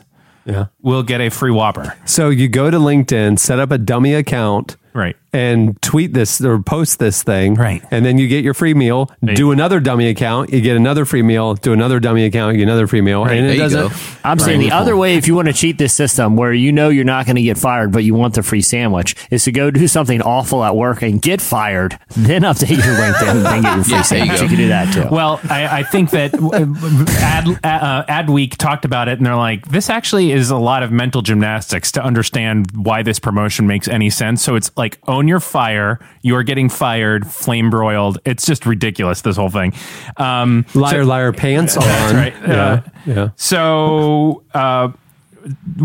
to which Burger King replied, it has been said that when one door closes, another one opens. In this case, it's a door for a delicious flame-grilled Whopper sandwich. I just thought of another one, Eddie. Another promotion. Yeah. I don't know if you guys have ever been to Carl's Jr. or Hardee's. Again, a place I frequent. It's a fast food chain. I wondered who eats there. It's one man. Dude, their chicken tenders are legit. The other thing they're known for. If you look at a heat map of their sales, right, there's just this gigantic, huge red dot over Loverland, Virginia. And it's just one guy. It's big in like, I'll say that the chain is big in like NASCAR country, you know. But anyway, the other, because they do a lot of like sweet tea and fried chicken. But the other thing is they have peach milkshakes. So why not we get an impeach? Own your impeach, and you get a free milkshake if you get impeached. Again, we're talking about President Chandler. If you get impeached. I'm talking about Chandler here, guys. I'm just saying, it might incentivize. Yeah. So you're saying if you get impeached, you go to Carl's Jr. and get a free peach milkshake. I love free stuff. Yeah. So like in that case, President Chandler might not fight impeachment. Yeah. He's like, well, at least I'm getting a peach shake out of this deal. Yep. And it's pretty good too. So just to close this slice, Cameron, make sure you get Chandler his Whopper ASAP, if you understand what I'm saying. I hear you. I would like you to fire Chandler. What do you have, Prop? Oh, man. Hey, so remember... maybe we're talking about President Chandler here, guys. I'm not saying anything political. President Chandler. I knew he couldn't. It's hypothetical. It was a pun. Impeach. Yes. Make the Relevant Podcast great again is what he ran on. Why does that hat not exist? Oh my gosh! Where's the hat? Make the Relevant Podcast great again, but only you know what a lot of our listeners would say. You know what a lot of our listeners would say that we need when we finally. And we're working on it, but when we finally add our female cast member again, it'll be great again. It'll finally be great again. Yeah. Oh, I agree. So we should do we really should make Relevant Podcast great again. Yeah. As like the run up till when you add the permanent female cast member. We have read and heard the criticism, and I just got to say, we talked about Donald ducking for the first half of the show. We know the problem. we understand that this is not the show you want, and I understand it, and we hear you, and we are trying to make the podcast great again. We are actively trying to make it great. But our pets' heads are falling off. We're doing the best we can. We get it. 3 of the 5 people that have microphones in their hands at some point during the show already ripped their pants off in a rage. I know the problem here. Understand. We understand why it's so hard to recruit a permanent female. Yeah. Host. You're like, just listen to the last 2 weeks of shows and kind of see if you'd like to fit in with this. And then it's like really respectable people going like, you know what? I think I'm fine. I have a career. I'll go ahead and just destroy my own brand my own way instead of because the majority of the show that I listened to the last time was making an actual case for staring directly into the sun with binoculars. I don't know that my career has led me to a place where I'm willing to join this program. Just see myself fitting in. Yeah. Oh man. Yeah. All right. What do you have, Prop? So you remember a few years ago they had a thing called the Selfie Olympics. Yeah, remember that? No. Back then, for a while, they were doing this whole thing where it was all about trying to make the most creative selfies, where dudes were like taking selfies, like holding their phone with their toes, and then the guy that broke it was the dude that was the astronaut that took the selfie in space. So it's like, all right, we're done. Yeah, there's no way to top that, right? But there was one that did, and it was this Indonesian monkey. And I don't know if y'all remember this, there was like a camera set up out in like this jungle to try to like get these things in natural habitat. This monkey walks up, takes the picture of himself, right? And it's just like, this is phenomenal, right? So then there was this argument about who owns the photo, because technically if it's a selfie, the person that took it owns it. So, but the photographer that set up the camera and all that stuff, he was like, well, it's kind of like, well, that's my photo. PETA got involved and was like, no, that's not your photo. What? The monkey took it. The monkey's theirs, right? The dude lost. So he lost the case. He doesn't own the rights to the photo. The photo's worth so much money because it's the first animal selfie. So did the monkey press? I assumed that it was like a jungle camera set up to a timer. Yeah, it was just taking occasional photos, and the monkey just happened to be there. But you're saying his hand around, so it looked like it took a photo. But the monkey touched the shutter and took its own photo. That's crazy. Yeah, I think it was some kind of motion sensor. Whatever it was, it was so like leap. legally right now, like, I guess according to the law, like whoever takes the picture owns it, right? And so PETA's argument, PETA is trying to like make a point, but it's essentially destroyed this poor photographer's life because he tried to fight it in court and lost. But PETA's trying to make the point that, you know, they want to assign like human rights to animals. Wow. Like that's their whole thing. That's their thing. So they think that if they can prove that an animal has the same rights as humans in like an absurd case like this, they can prevent like animal abuse. But this is just like a completely absurd example of it. Wow. Yeah. So the guy, so the part of my slice is the guy is literally broke. Wow. He's like, I can't provide for myself anymore. And he lost everything off probably one of the coolest photos he could have ever have gotten, but it's not his. And now, he's the guy trying to rob the monkey. You know what I'm saying? And it's just, the idea to think that like, dude, it destroyed him. Like he's broke. But I'm just trying to think of the logic of assigning ownership and human rights, financial ownership of something to a non-human. I mean, another entity makes no sense. Right. I mean, I understand, like, protecting, they have rights to not be slaughtered and things like that, the animal, but like ownership is a uniquely human, dynamic. That's PETA's argument. Like, why? Humans are just another primate, according to them. That's unbelievable. What's it even going to do with a picture? Are you going to print it out? Yeah, that's what I'm saying. What's he going to do? Hang it up in the tree? They're making, obviously, like, they're not saying that, they're not actually, their case doesn't really involve ownership of I mean, it does on the surface, but like I said, it's more about, like, if they can establish a precedence here, then they could say, well, you can't go in and tear down their habitat because they have the same rights that humans do. But they can't own land because you have to pay for that. Yeah, well, I mean, in that case, it would be like squatters' rights in the land case. Something along those lines. Like it would be a dwelling that they've inhabited long enough. But there would be other cases too. It would be like not just with monkeys, but like other intelligent species, like whales or something. That if you can prove that they have the same ability as humans to like live in community and communicate with each other, then to like kidnap them and put them in an amusement park should be something that would be like illegal. But again, like the way that they're going about proving this is the most absurd way possible with this selfie thing, and it undermines their entire argument because it makes the whole thing a big joke. Wow. Parenthetically, you're still going to get more comments about the country music than animals can't own land. It's like a pretty great photo. It is a pretty. Yeah, Chandler pulled it up. It is a pretty. The photo's great. Yeah, there's no reason why that thing can't smiling. Yeah, there's no. When I look at the monkey, I'm like, okay, he knew what he's doing. He owns that. He totally that thing can totally. He is looking right. I'm not saying we can't put you in a zoo, but I'm saying that's a good photo. You totally owned it. So that's sorry. definitely.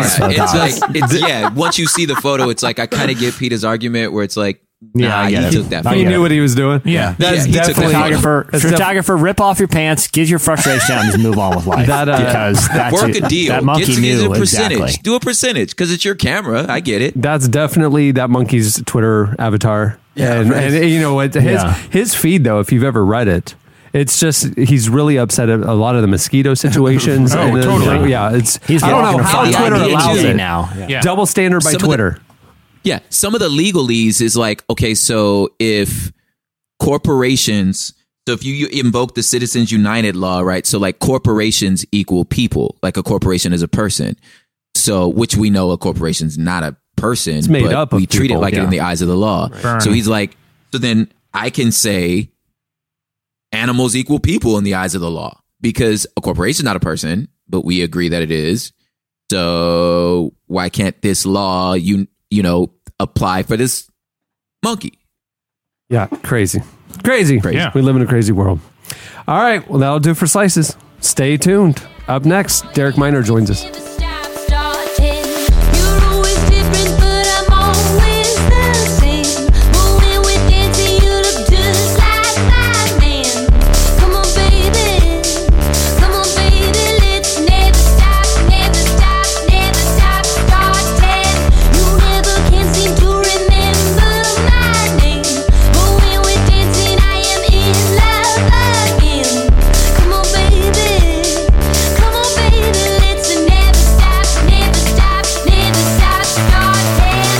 listening to Sylvanesso. The song is Just Dancing, which is actually what Eddie's been Not doing. Just dancing. Be proud of yourself. You're dancing. Congratulations. This week's feature segment is brought to you by Squarespace. Whether you need a landing page, a beautiful gallery, a professional blog, or an online store, it's all included with your Squarespace website. I can tell you firsthand, building a site with Squarespace is super easy. Yes. There's a simple, intuitive process where you can add and arrange your content and features with just the click of a mouse, all with no plugins. If you sign up for a year of Squarespace, you get a free custom domain included, and they have seamless commerce tools if you want to launch an online store. Beautiful templates, award-winning customer service. Go check it out. You won't regret it. We love Squarespace. Parenthetically, tell us what you've done with your website. Some people, if they just got let go, if they just got fired, it might be a nice place to put up, I was a podcast producer, and here's some clips I made. Here's your resume. Right, I can help with other podcasts. Hey, right now, Squarespace is offering Relevant Podcast listeners a special deal. You can start your free trial today at squarespace.com. And then when you decide to sign up for Squarespace, enter offer code RELEVANT to get 10% off your first purchase. Squarespace, set your website apart. There you go. This week, rapper Derek Minor releases his 7th studio album. It's called Your Soul Must Fly. The album's the first installment in the Up and Away series, a collection of music and films featuring diverse experimental styles that all help tell one story. We recently talked with Derek about the concept behind the project and had him walk us through some tracks on the new record. Prop, have you've recorded with Derek? I know you're friends, but... Yeah, he produced one of the songs on my record. Actually, he produced one song on my last 2 records. There you go. Yeah. We had him on the podcast a year or 2 ago. It was a hard-hitting conversation about race and the church. That's right. It was phenomenal. Yeah. He wasn't promoting an album. He just came in and had a really thoughtful conversation. It was really awesome. Well, there you go. Here is Derek Minor. I keep blasting off like an astronaut, yeah. Oh my gosh, blasting off like an astronaut, yeah. Oh my gosh, blasting off like an astronaut, yeah. Oh my gosh, blasting off like an astronaut, yeah. Oh my gosh. Let's talk about the title track, because I feel like that sort of kicks off this, even though it's later on the album, kicks off sort of like the theme. Tell me a little bit. Did you start with the title track, Your Soul Must Fly? If not, tell me a little bit about how that song particularly came about and some of the themes that you wanted to execute with Your Soul Must Fly, the song. It's funny, that was the last song I recorded, but it's been in my head from the beginning. I just didn't find the right production. And then I got a folder of beats from this cat named Street Runner. If you know who he is, he produces for Fat Joe, Rick Ross, and a ton of other people. But he sent me this beat, and I was like, that's the track. That's the track that I wanna tell the story over. And it's the idea that I know for everyone that's born, even if someone is born into wealth, it's not their wealth. We all are we're all born from the dust. And for our lives to have purpose, we have to find a way to take these dusty bodies and turn them into something. You know what I mean? We have to find how to create impact in our life before we leave. And oftentimes people's idea of impact is just make a lot of money. But I don't know anyone that's revered for just making a lot of money. Usually those people are often despised. It's almost like the only thing he did with his life was make a lot of money and keep it to himself. No one is we love this guy. Usually, except for the people that benefit from making, money off of him. But for us to really have, I think, whole fruitful lives, our soul has to fly, and that stuff has to be more than just material. I put it at the end of the album for a specific reason, because I wanted it to wrap up all of the little miniature concepts and the other songs in a bow for people. We all came from nothing, everything that we got is out the mud, no lie. You were made for greatness, and if I can do it, you can do it too. But your soul must fly. Your soul must fly. Your soul must fly. one of the songs that was one of the singles, "Take Off." It has some cool collaborations that I wanted you to talk about, but also I feel like it's sort of a taking off point for some of these bigger ideas. Is that the song that you started with for the project? Yeah, it took a long time though. It took a while to finish it because there's so many collaborations. But that was one of the first songs. I think it may have been it was the second song. Astronaut was the first song. Takeoff was the second song. And when I made Takeoff, I pictured, like, when you think of a runway, like if a plane is going to get enough momentum to fly, it has to get a lot of energy on the runway. And that's what, when we made Takeoff, that was the whole idea, was to make it high energy and kind of be like the jumping point for everything. So I want to make it just fire. So that's why I added Ty Brazzle and I added Cannon and I added KB, because I was like, yo, you got to have all this energy, and it has to. I want to feel epic in like a moment. Take off, get ready to go. Young Moses with the glow. I'm living color to my skin tone, just an all white like the gold. Young Joseph with the cool. Dream big till they hate you. We don't do it to get famous. Now you're off, nah, bro, just trying to be faithful. Take off, take off, take off, take off, take off, take off, take off, take off, take off, take off, wrong way, take off, take off, take off, take off, take off. Yeah. I want to talk about one more song because it's another one that has some interesting collaborations. Is Level. Tell me how that one came together and how you talk to your fellow artists to kind of how you kind of pitch them on this particular song. Well, it's funny because Lil Bree, I've been watching him in Nashville. He's a local Nashville artist, and he's like doing really well. He's really like, when you think of Nashville, when you think about the future of Nashville, he's the type of artist you're going to think about. And I've been watching this kid since he was in high school. I remember he was in high school and dropped a music video. I was like, yo, this is crazy for a 16-year-old dude. So he's developed and created some great music. And I was like, yo, I got to get something with you. And the texture of his voice was exactly what I heard on that beat. My man Juice Banger sent me the track. And I was like, yo, I got to get Bree on this. Like, I got to get Lil Bro on this. So I sent it to him, and he sent me back. I sent him one hook, and then he sent me back the Level hook. Like, that song was initially called Ready for Whatever. And he was like, it's cool. Can I tweak it a little bit? He heard the concept of the projects and all that. And then he went back. He came to the studio and just made this amazing hook. So that was kind of like the start of the record. And then my man Byron, he's a dope artist. Like, he sings, he raps, he plays like 5 instruments. So I had it in this folder, and I give access to like a lot of my homies and just say, yo, check this stuff out, tell me what you think. And he was like, yo, man, I know I'm already on Astronaut, but this Level record is really resonating with me. Can I throw something on it? I was like, cool. So I'm thinking he's gonna like do like a regular rap verse. And he kind of does this melodic in-between rap thing that I was like, oh yeah, I love the contrast because the beat is so hard. Yeah. And then he has this melodic thing that he's doing over it that's like, whoa. Like it made for a good record. Yeah, they like the towel. I got sauce. I'm getting off. Get up on my level. Get up on my level. Get up on my level. Get up on my level. They like the talk. Yeah, they like the talk. I got sauce. I'm getting off. Get up on my level. Get up on my level. Get up on my level. Get up on my level. Yeah. That was Derek Minor. Stay tuned. Up next, Robert Lee IV.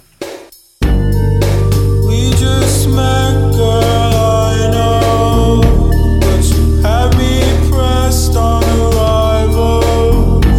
Spent too many nights on my own. Now you're all I see when the lights low.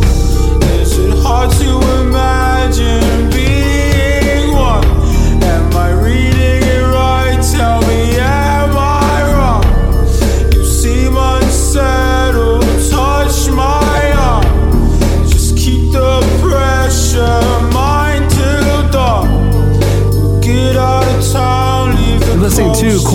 song is Ice Boy. That is a crazy, captivating, weird song. I listen to it a lot. As his name suggests, Robert Wright Lee IV is a descendant of the Confederate Civil War general whose statue in Charlottesville was ground zero for recent protests led by white supremacists.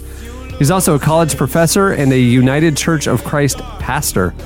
Reverend Lee recently gained national attention when he took the stage at the MTV Video Music Awards last week to denounce racism and introduce the mother of Heather Heyer, the counter-protester killed by a white supremacist in Charlottesville. After we saw the segment, we were blown away and reached out to him to come out on the show. What you're going to hear is part of that conversation. We were posting other segments as well on the website at relevantmagazine.com. Go check it out. Here is part of our interview with Reverend Robert Wright Lee IV. I'd love to hear just a little bit of your story. I've read a lot of things that you've written, and I like them a lot. But I'm curious just about some of how your identity and understanding of your own family's legacy has developed from the time you were young up to now. So when you were growing up, what was your understanding of Robert E. Lee, and has that changed, or how has that changed in the ensuing years? Well, it's kind of a weird story, right? I mean, like, to grow up under the shadow of a murky figure in history. He's certainly a murky history. Like, I mean, I don't want to condemn the man. I really don't. I have trouble doing that. I think what he did was wrong. I think what he did was incredibly wrong. But he's also, like, that same bloodline runs through me. And in some small ways, I wonder what I would have done had I been in his shoes, 200 years ago in the context and time of history. And I think that's something that we have to consider when talking about Robert E. Lee. And I think my parents were very good about that with me. Of course, I bear the name to a point. I'm Robert Wright Lee IV. I bear Robert Lee's name. And so to think about what that meant, my parents didn't name me after him. They named me after my dad, my grandparent, my granddad, my great granddad. But that goes back even further, and there's more Robert Lees, and there's that.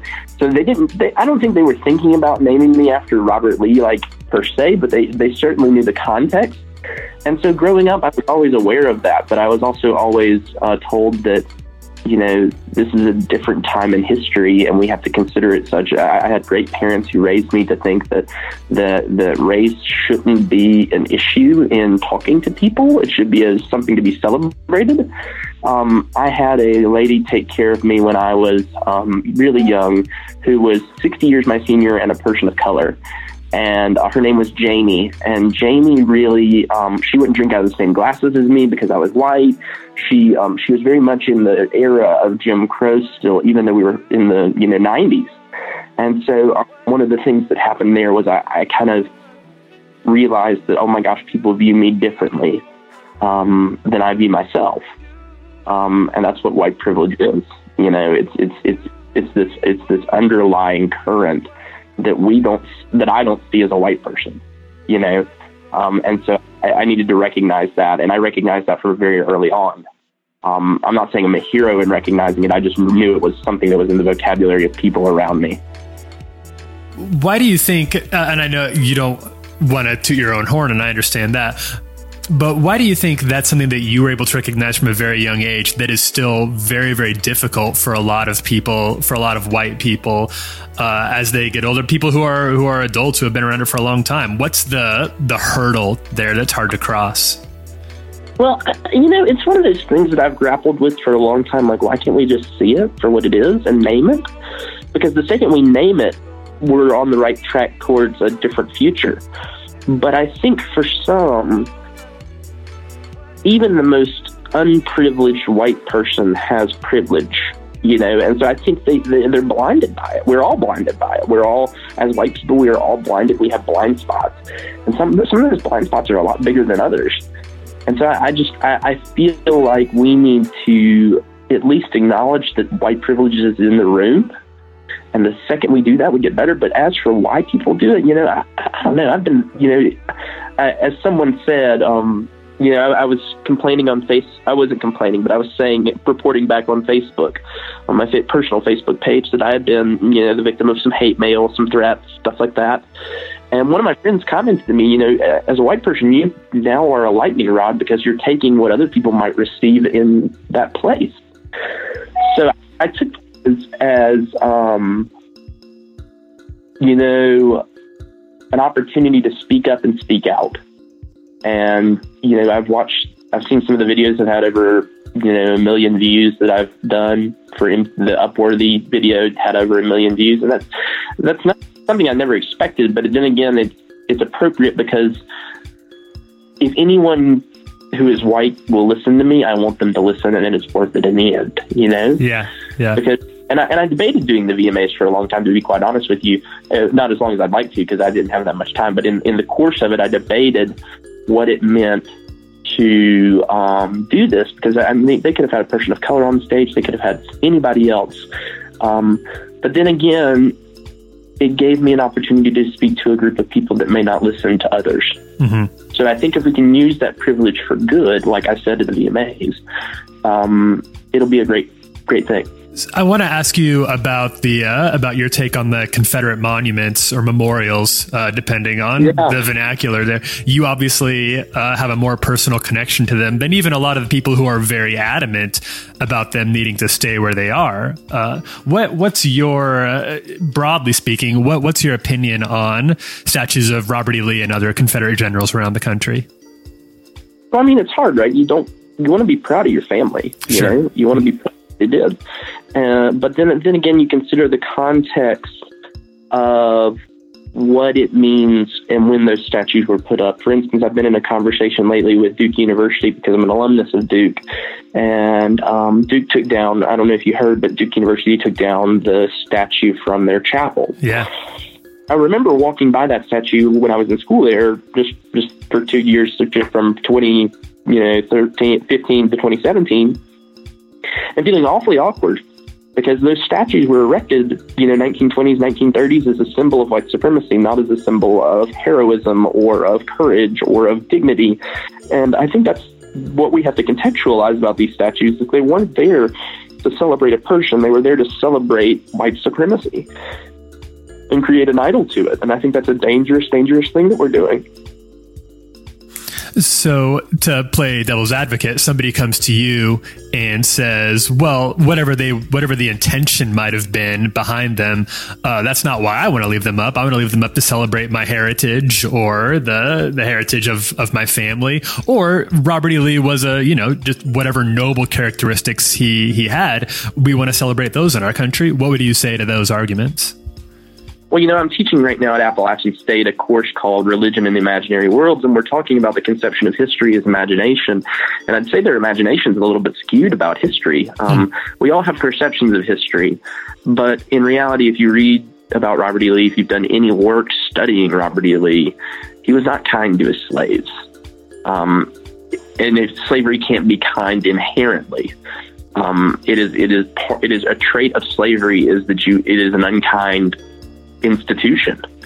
And so I think that it is one of those things that we have to consider and to think about. But if your heritage is really filled with violence and with bigotry and with white supremacy, is that something you really want to celebrate? Yeah. Even if the intentions were pure in that, I still don't think that's something you could celebrate. Mm-hmm. Heritage cannot be filled with hate. Speaking to you as a pastor, what do you think, generally speaking, broadly speaking, how do you feel like the American church's response to what you called America's original sin of racism has been? It's been abysmal. It has been awful. It has been almost, I would say, heretical. The God I have come to know in Jesus Christ is so far from white supremacy and so far from racism that for the church, in a sense, especially the evangelical church, and the mainline Protestant church is guilty of it as well, but especially the evangelical church, to be ready to get in bed with people like Donald Trump, to be ready to get in bed with people who are espousing these views is dangerous. to the future of the church and to what we're saying as a people. And it's sad to me to hear that the loudest voices are those that are the most racist and the most white supremacist minded. The church is not responding well. And it's obvious in our pews because, the churches that I'm a part of and have been a part of all my life, I could count on one hand how many persons of color attend our church, And it's the most segregated hour, to borrow from history, It's sad. I don't even have words for it. It makes me sick. So what would you say to the small still but growing community of white mainline Protestants, white evangelicals who are coming around to the idea that yes, white privilege is real, and yes, we have not reckoned adequately with racism in this country, and they want to get involved, they want to make amends, but they just don't really know what that next step should look like or what it means for them now that they're aware of this? I think the first steps to anything, as we said, is admittance. Yeah. And then we go from there. We look into ourselves and see what privilege and power we have, and we use it. I mean, you may not have as big of an audience as the VMAs, but you have an audience. You have a church community. You have someone listening. You have someone with different views than you. And so how can you speak up and speak out in God's name? I mean, that's the point of this, right? Is by vocation of our baptisms, we are called to be people who speak up and speak out against oppression, against evil in whatever forms they present themselves. That's the United Methodist liturgy right there. And I think about that a lot. I'm like, gosh, that's what has to happen. And that's what we have to stand for.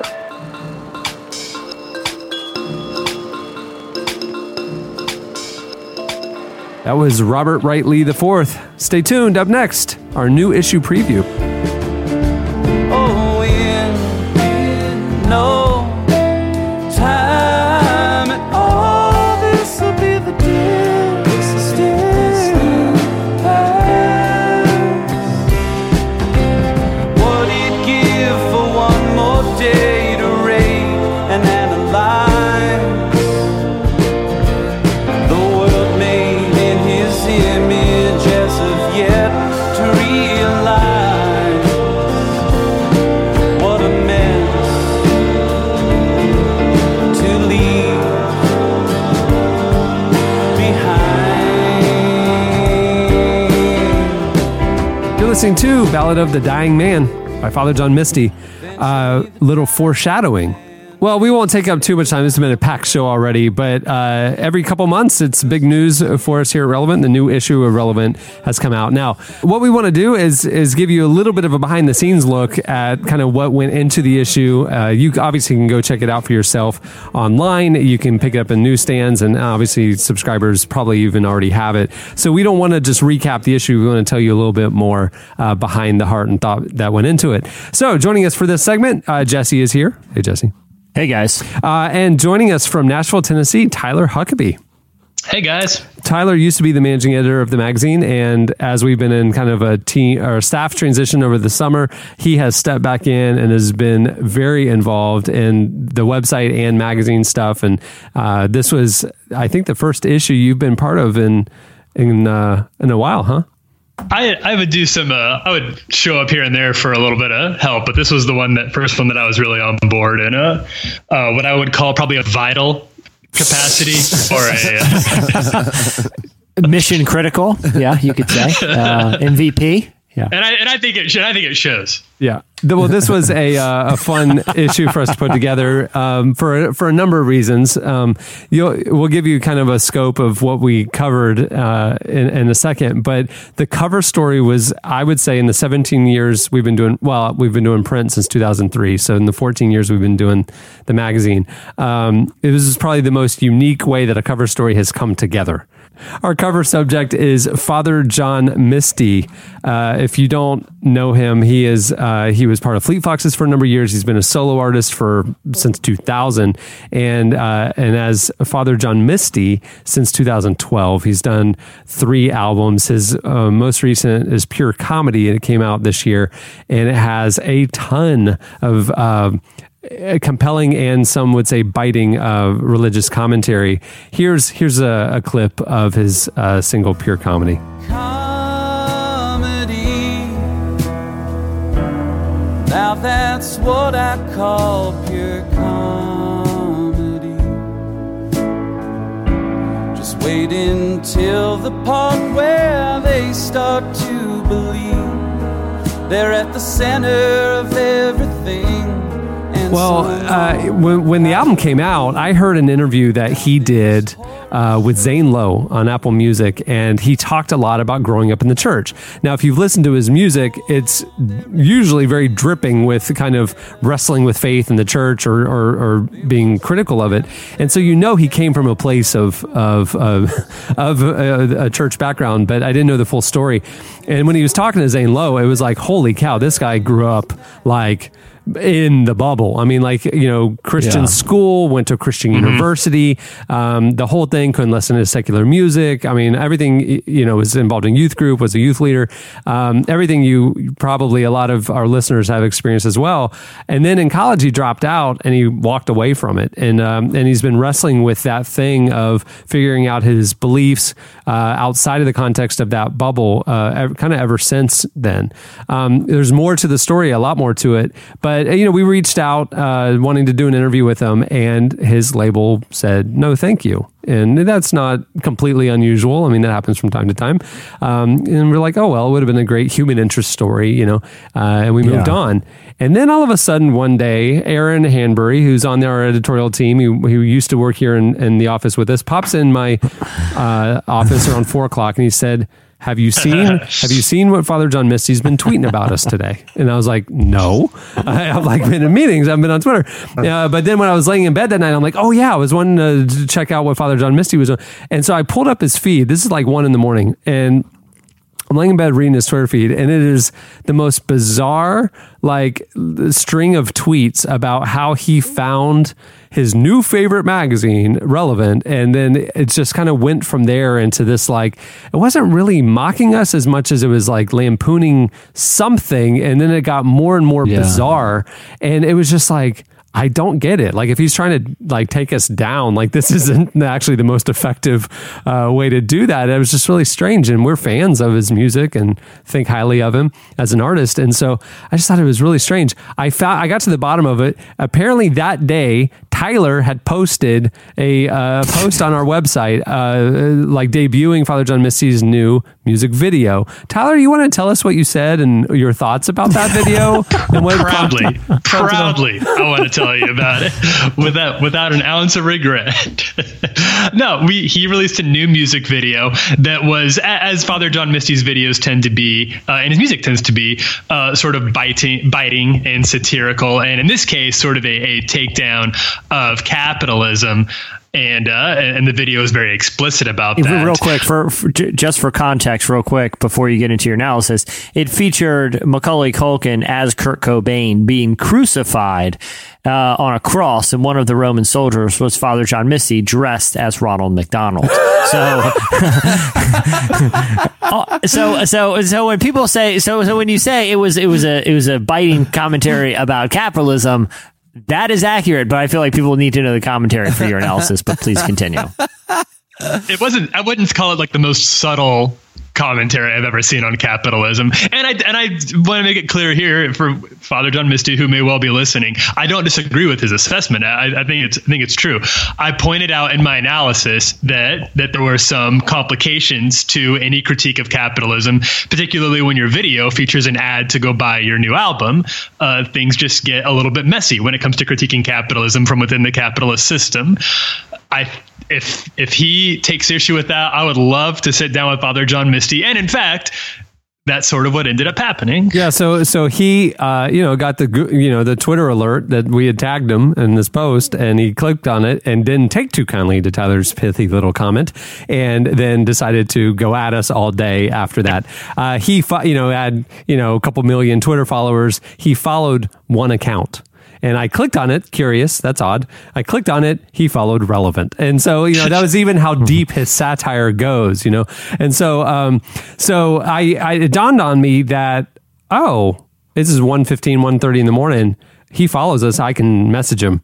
And so as Relevant, I sent him a message and I was just like, hey man, just wanted you to know that like, we get it. We're in on the joke, like you're Christian media, you have fun with that at our expense. That's fine. I just want you to know that we love the new album. We think what you're saying in your music is important, and that you, especially Christians, should engage this dialogue. And just wanted you to know we're fans. That was it. It was just kind of I knew one of two things would happen. Either he would screenshot that direct message and then tweet it the next day and try to make fun of us, or he would reply, And so the next morning I get up and I was like, oh yeah, I wonder what happened. And it said, you can no longer message this account. So he unfollowed us overnight.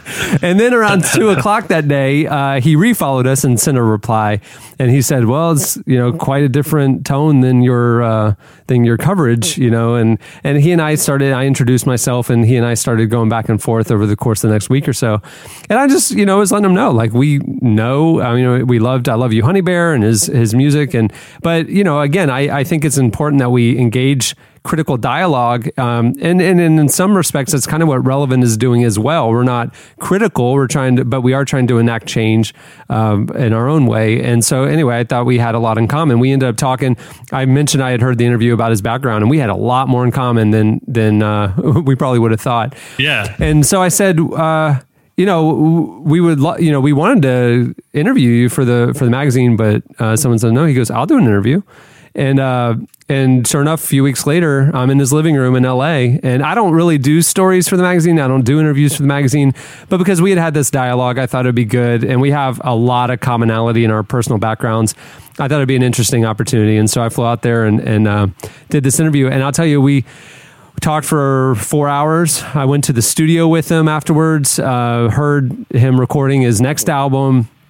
It was one of the most stunning, transparent conversations. I mean, he was ready to get into it. There was no like chit chat, get to know you stuff. He was like, "Let's go," and you can tell from the piece that ended up coming out of it that Tyler and Jesse both heavily crafted.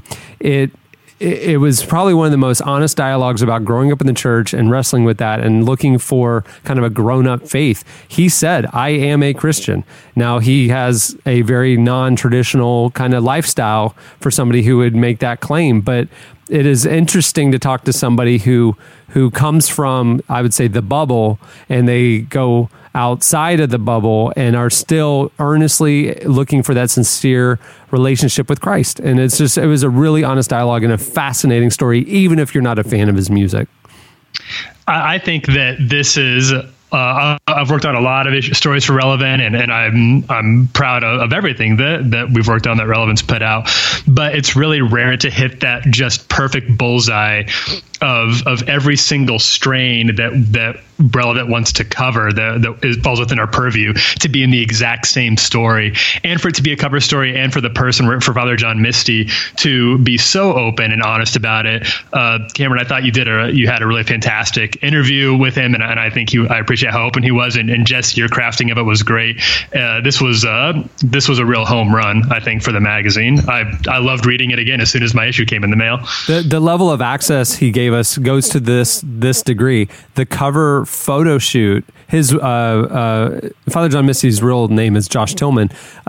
Josh's wife is a photographer. She did the photo shoot for us in and around their home. Yeah. So, I mean, it was a very, the access, it was really unprecedented for us. And just the funny story of how it all even came together. I wrote my column about it because the backstory to a cover story, we have a lot of artists who say thoughtful things on our cover, but we've never had one come together this way. It was a lot of fun. Yeah. Yeah. And just like you were saying, Cameron, the degree and thoughtfulness that he wanted to engage the topic of faith and what it means to be a Christian was fascinating and completely unguarded, which really translates in the piece. Speaking of unguarded, another piece that was stunning, I thought, in the issue was Terry Crews. You know him from Brooklyn Nine-Nine. You know him from the Old Spice commercials. You know him from movies.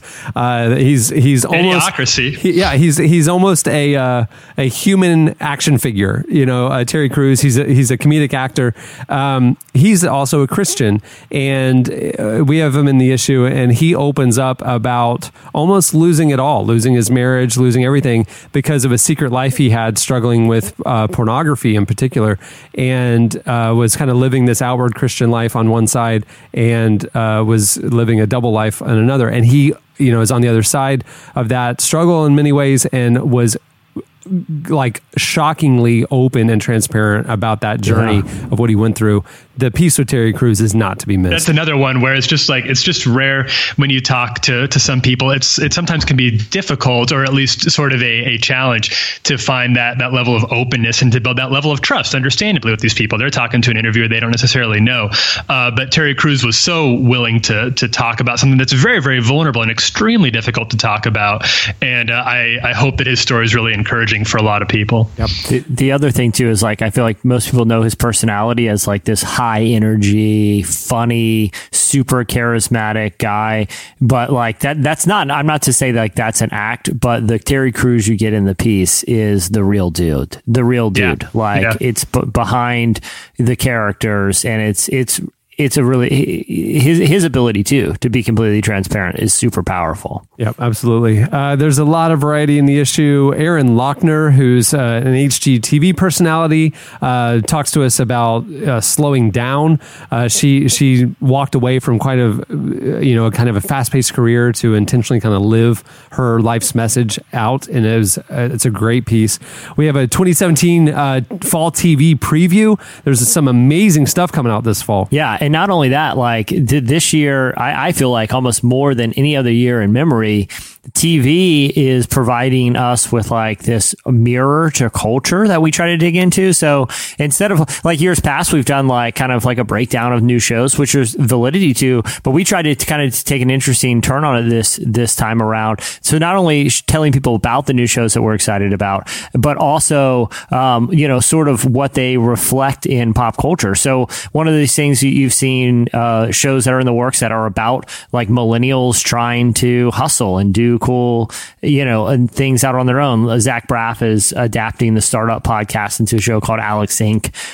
You also see all these supernatural shows, like Josh Ritter is starring in a show about a guy who believes he is called by God to enact change. You have A Year of Living Biblically is being created in, transformed into a CBS sitcom. It really shows like, culture's desire to enact change through faith. And so we try to find all these threads. And I feel like doing an analysis of what's coming up on the TV lineup really provided some interesting insight for us to kind of learn about some, cultural felt needs. Here's a clip of the Gospel of Kevin.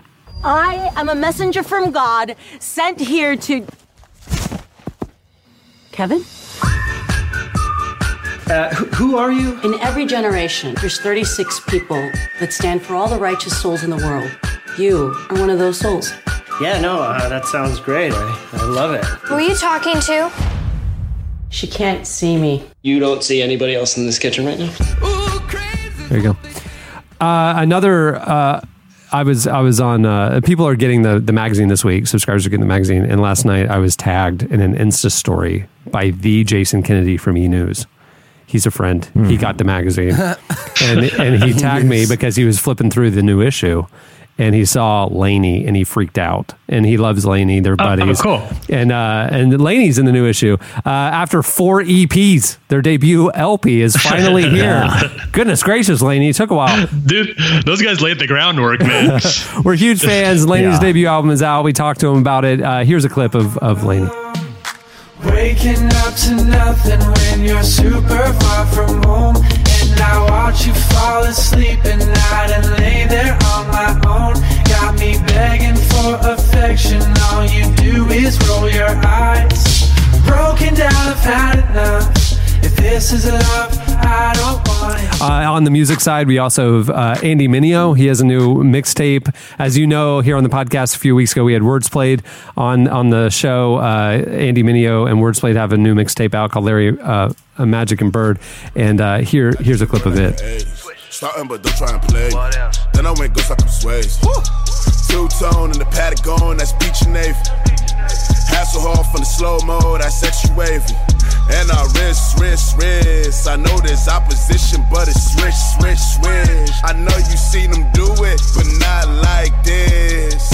Money make you or it break you. Take the game before it take you. It's cool to hear Andy having fun again. You know, it's like the piece he really opens up about while he was trying to make this new album. He was just putting so much pressure on himself to have hits and stuff. It was almost like creatively locking him up. He was struggling with depression during that period. I mean, he really opened up in the piece about it.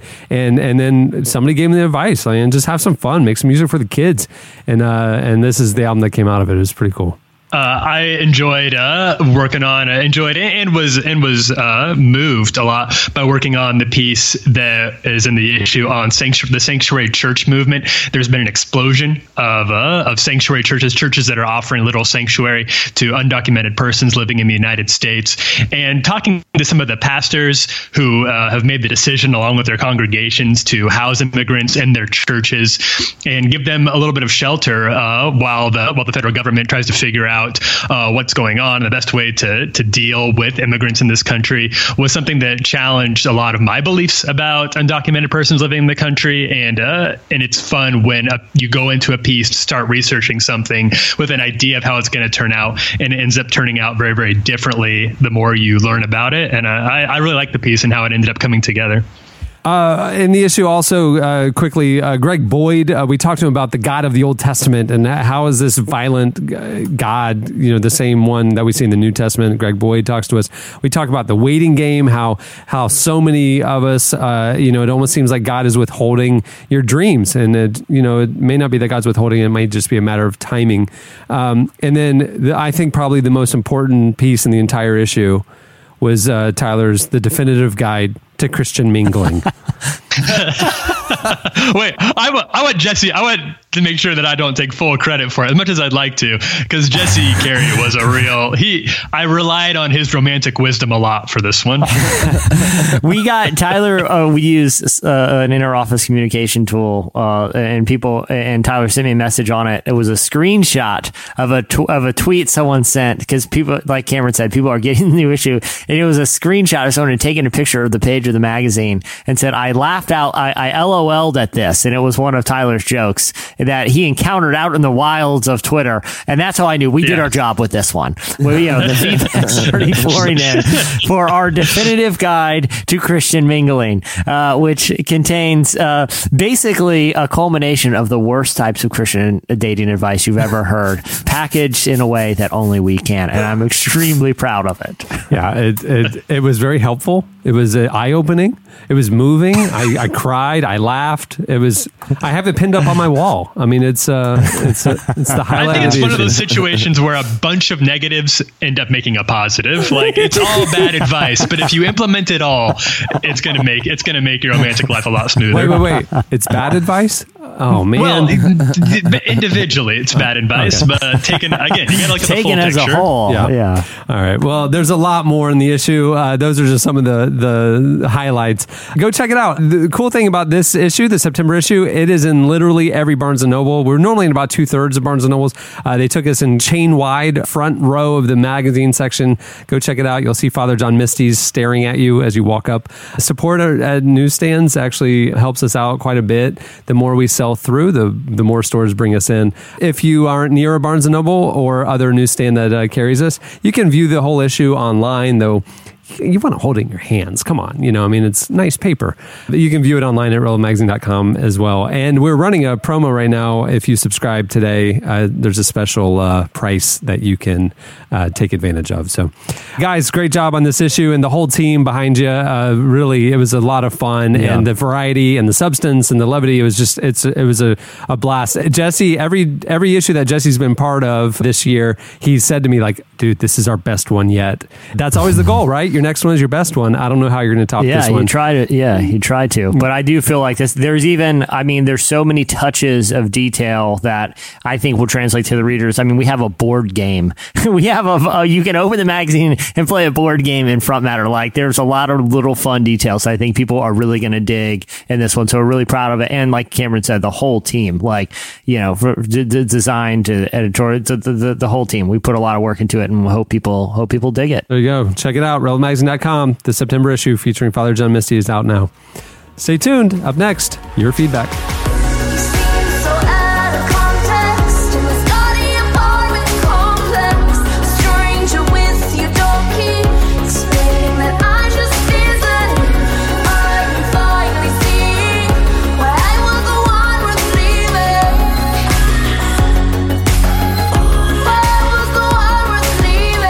You're listening to Cardinox. The song is The District Sleeps Alone Tonight. It's a song that I play every night in my house. That almighty camera. It's time for your feedback. Hey, so last week we were talking about seasonal foods. Shauna was on, so of course we got talking about I listened. Seasonal foods. We love Shauna. She's the best. Kind of bums me out that I couldn't be on with her. That was your choice. You had the flu. I know. Pop-Up got sick, and I understand that, but still, I would like to have Shauna. We would have liked to have you on as well, but the flu had other plans. Because of the rest of us, we can do without each other for a week. We're fine. But Shauna, I mean, come on. It's a special moment with Shauna. Yeah, she's my soul series. Yeah. So we got to talk about food, and Jesse's and Shauna basically were talking a lot about the fact that, like, why does there have to be seasonal food? Why is it pumpkin only in the fall? That's right. Why is it candy canes only at Christmas? Right. Why is the Cadbury cream eggs only at Easter? Why can't we just have all of it available all year long? So our question of the week last week was, what seasonal foods do you have strong feelings about? Yes. And why? You guys hit us up on Twitter at Relevant Podcast. You posted also on the podcast episode page at relevantmagazine.com. Here are a few of our favorites. Eddie, I feel like you should read that marshmallow one because I feel like you're a man that has strong opinions about marshmallows. We've talked about that before. But in the meantime... that they're the worst? Do you really? You don't like marshmallows? No. I hate marshmallows. Thank you. Prop, don't you also hate creamy stuff? I hate like white creamy substances in general. Interesting. So mayonnaise, butter, sour cream, cream cheese, all of it. Wow, you're really that's a pretty like they broad don't taste spectrum of food. they don't taste anything alike. He just hates it all because it's white and creamy. It's the consistency that I have lactose issues too, though, so that's part of where that started. But then after a while, I was like, this is actually disgusting. Well. I disagree. Okay, time out. I got an important question. How do you feel about the inside of Oreos / Ho-Hos? Gross. Wow. Interesting. Propaganda. I'm shocked right now. I'll eat the Oreo cookie, but I'm going to scrape off the cream. You are an animal. I can't even know you right now. That was one too far propaganda. The cookie's the worst part of the Oreo.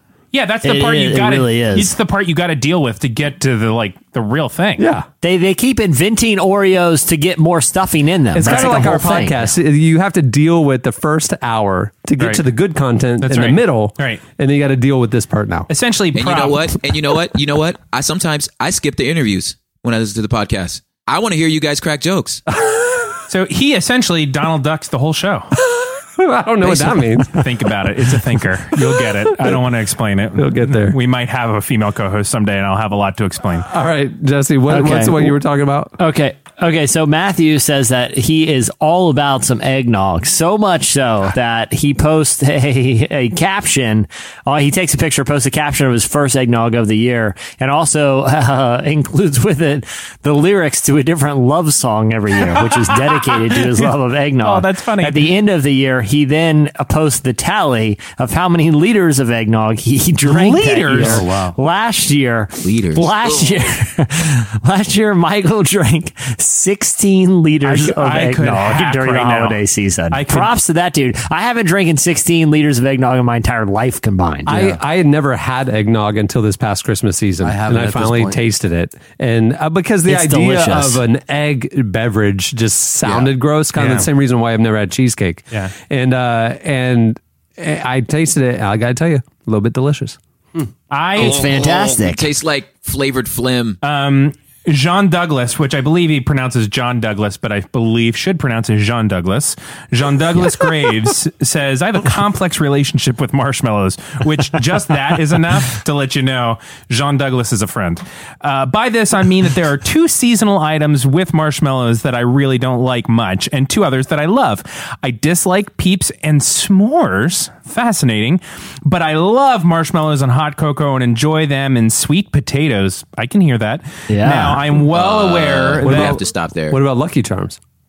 We have to stop there. Jean Douglas doesn't talk about it. I'm stopping. Prop, tell us. Because there's a very serious cultural moment that needs to be pointed out right here. It is absolute blasphemy to put marshmallows on sweet potatoes and yams. I agree. Really? We don't do that. I think otherwise they're uneditable. If you don't load them with so much cinnamon and marshmallow that I barely taste the, I'll say this: potato. I was raised in a very Southern family. I mean, my grandmother, we call her Big Mama. She okay. I'll tell you, she cooks sweet potatoes regularly, and like the normal sweet potatoes, no marshmallows. But when it came around, like specifically Thanksgiving, it was a special meal. We'd throw it on top. You do not. Put marshmallows on the yams. You do not do that. Let me tell you, give me all my relevant listeners. If you, at some point, it's someone in your family dates or marries someone black, okay? Leave the marshmallows at home. Do not, you want your future mother-in-law to hate you?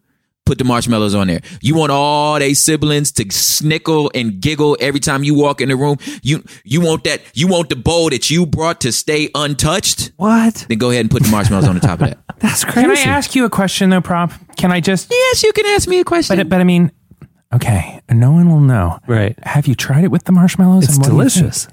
Here's the thing. Well, he didn't like I crazy. have, because everyone. Listen, I grew up phenomenally multicultural, and we used to do like around the world Thanksgivings. It would be like 4 and 5 different families at 4 and 5 different houses, and I would get the look by one of my parents to be like, "You better eat that. If it's on your plate, you have to eat it." Right. And I forced myself to eat it because these nice people invited us in their house and invited us to dinner. Right. So I had to eat it, and we all left the house going, God, that stuff was disgusting. But I think you're different because you don't like white creamy stuff, and the melted marshmallows makes it creamy. I wish you need to go back to this Derek Minor interview and ask him, does he put marshmallows on his... Anyhow, Jean Douglas, I agree with you. I will say there is, and I am not sponsored by these people, but have you guys had, I typically like really dislike marshmallows. Like the jet puffed marshmallows, to me, they're Good just, for you. they're a terrible food. Yeah. But there is like a boutique-y fancy marshmallow place in town, Wonder Maid. Wonder Maid, yeah. They're crazy. Yeah, they're going to sponsor the new studio. We're just going to be pounding Wonder Maid marshmallows the entire time we record. I would like Wonder Maid to sponsor the Eddie Koffelt's memorial desk. Yeah, I like it. So we'll just have a little box of Wonder Maids there always for you. Try Wonder Maid, Jean Douglas. It'll change your life. Well, Eric Odom, real quick, he has an interesting theory just about seasonal food in general that he's distilling into his take on the McRib. He doesn't know if it's seasonal, but they only release it, every like once a year. You can only get the McRib a couple times a year. And he says he's aware that there's no reason for him to like a McRib, but the scarcity makes him look forward to its arrival. I think that's the thing with all seasonal foods. It's a good argument. It's a scarcity thing. People don't love them. They just eat them. That's why this is not an agrarian society. Like you can get a pumpkin thing whenever you want. Okay. Like we're not dependent on the seasons anymore. We've hacked that. There's no reason to have the construct. You're being tricked by scarcity to like these things. And Eric nailed it with the McRib. There you go. That's true. Because like if candy canes were always on the candy aisle, you would never buy one. Right. But when they pop out for Christmas, you're like, oh, I need to get a bag of candy canes. Which nobody's even thinking of the fact that those, like the mints, the little Starlight mints or whatever, are just round beach ball ones, are little round candy canes, and nobody has a problem with that. Right. Yeah, pinwheels. Right. No big deal. Yeah. It's just a little round candy cane, but it's not reminding us of like Christmas and grandma. It's just, something to freshen my breath before I go into the big meeting. Yes. I also appreciate Shauna's passion. Of all the things that she really lights up about, and she is a passionate, involved person, but it is pretty intense when she starts talking about this, when she starts talking about the pumpkin spice latte stuff. I mean, it's really it blew people's minds. Yeah. I saw people like tweeting timestamps like when their worlds crumbled. Yeah. At 45 minutes in, Shauna made their world crumble. Yeah. And correct me if I use this phrase incorrectly, but she's fairly woke to the whole pumpkin spice issue. Is that the way to... I don't even know what you're talking about. I mean, that's very inappropriate, actually. It's a thing, dude. Like, that's a whole culture. The PSL's a culture, bro. That's right. Oh, yeah. It's a lifestyle. All right. Well, that'll do it for last week's feedback. There's a lot more. Go check it out. It's time for this week's editorial question of the week. Hey. All right. Well, earlier in the show, we were talking about the, own your fire. campaign. Yeah. It's a perfect campaign. The perfect campaign for you to set up 18 different Gmail accounts, 18 different LinkedIn profiles, get 18 Whoppers. Yeah. Anyway, it just got us thinking about being fired. I've been fired. I think we've probably all been fired at some point. No? I came close, but I pulled the ripcord, I would say probably 5 minutes before I got fired. Like you quit? Yeah. Preemptive quit? Yeah, it's not me, it's you. No, I broke up with you. No, I broke up with you, technically. But so we want to know your best firing story. Why'd you get fired? Did you deserve it? And or not your best firing story, or maybe the more unusual firing stories, the circumstances. Was it like your brother that fired you? Were you able to get another podcasting job? Did you get a Whopper? It's a weird, whatever. Just tell us your stories. It's a whole thing. Hit us up on Twitter at Relevant Podcast, or you can post your longer stories on the comments section on the podcast episode page at relevantmagazine.com. This will be a good one. Little behind the scenes of the relationship with Chandler. Like when I see him before the show and I know something's coming. Yeah. Like, 'cause I knew the Whopper thing. Like when he walked by this morning, I'm like, what's up, man? Like, I just know, like, it's like, oh, I can't look at this man in the eyes. I'm about to discredit him fairly publicly for 2 hours. Yeah. Well, it's the same as our relationship, me and Chandler. It's the same thing. I don't know a slice coming. I just know that I'm going to do that. Yeah. You guys don't even put marshmallows on your stuff. You just put, it's just like preemptive pants ripping. Yeah, that's right. All right. So tell us your craziest firing stories, and did you deserve it? Yeah. And are you still hurt? Did you fill up on Whoppers? Nobody cares about your feelings right now. Just tell us how you got fired. Yeah. I just want to laugh at you. Yeah. Don't make it real, or we can't make fun of you. Yeah. Many thanks to our sponsors for making this episode possible. Remember, you can go over to Casper.com/relevant and use promo code relevant to get $50 off any mattress purchase. Go do it. You'll like it. Also, Squarespace. You can start your free trial today at squarespace.com and enter offer code relevant to get 10% off your first purchase. Hey, thanks to our guests for joining us. Remember, Pastor Chris C., go to ecclesiahouston.org. Get involved. Please do what you can. Get your church involved. Rally something. I got to tell you something. I posted about donating aid. I got a text from a guy, a friend in California. He said we were in a meeting. He works at a church. He said we were in a meeting about what we could do. I had seen the post you were talking about, this organization doing great work in disaster relief in Houston, and we donated $50,000 to them. That's killer. I mean, it's unbelievable. Yeah. Guys, let's band together. Yeah. Let's get behind Chris's efforts and the churches in the area.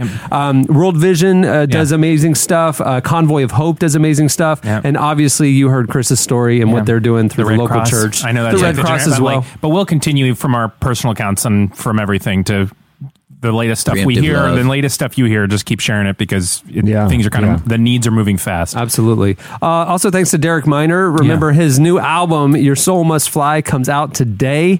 And thanks to Reverend Robert Lee for joining us. Pretty cool. He, unsurprisingly, he doesn't have a Twitter account, so I can't tell you where to follow him. But he's like, you know what? I'm going to dip out of this. He got into it with a mosquito on Twitter. It was a whole thing. It's all bad. Yeah. Hey, the new issue of Relevant is out now. Go check it out. It is in every Barnes & Noble, front and center, nationwide. Go check it out. I think you'll love the cover story. I think you'll love a lot. It's a packed issue. We love the support, but I think you'll like the issue as well. And if you want to subscribe, you can subscribe now at relevantmagazine.com and get a great deal that we're running. And on that note, we'll wrap it up. I'm Cameron Strang. The last time in this building, man. This is too emotional. The last time in this... This is a moment. I'm looking at you deeply. To be clear, we're all going to be back for the exact same show. For you, the listener. Nothing changes for us, and and propaganda doesn't care either. But for the rest of us who have souls, this is a very sad moment. End of an era. Here we go. I'm Cameron Strang. I'm Donald Duck. I'm Cameron Strang.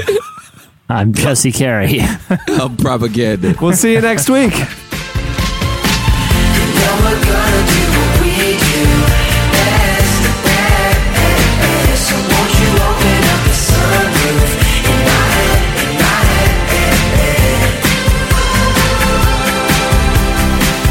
Thank you for listening to the Relevant Podcast. If you like what you heard, be sure to leave us a review on iTunes. Check out other shows from the Relevant Podcast Network in the podcast section at relevantmagazine.com. And while you're there, browse exclusive podcast merchandise at our online store. Make sure to subscribe to Relevant Magazine. Info is available at relevantmagazine.com/subscribe. We're gonna do what we do best.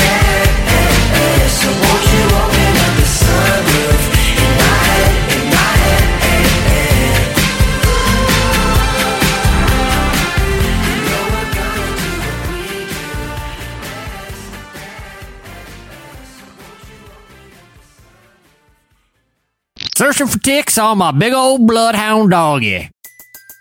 Everybody in your crew identifies as either Big Mac Burger, McNuggets, or McCrispy Sandwich. But you're the Filet-O-Fish Sandwich all day.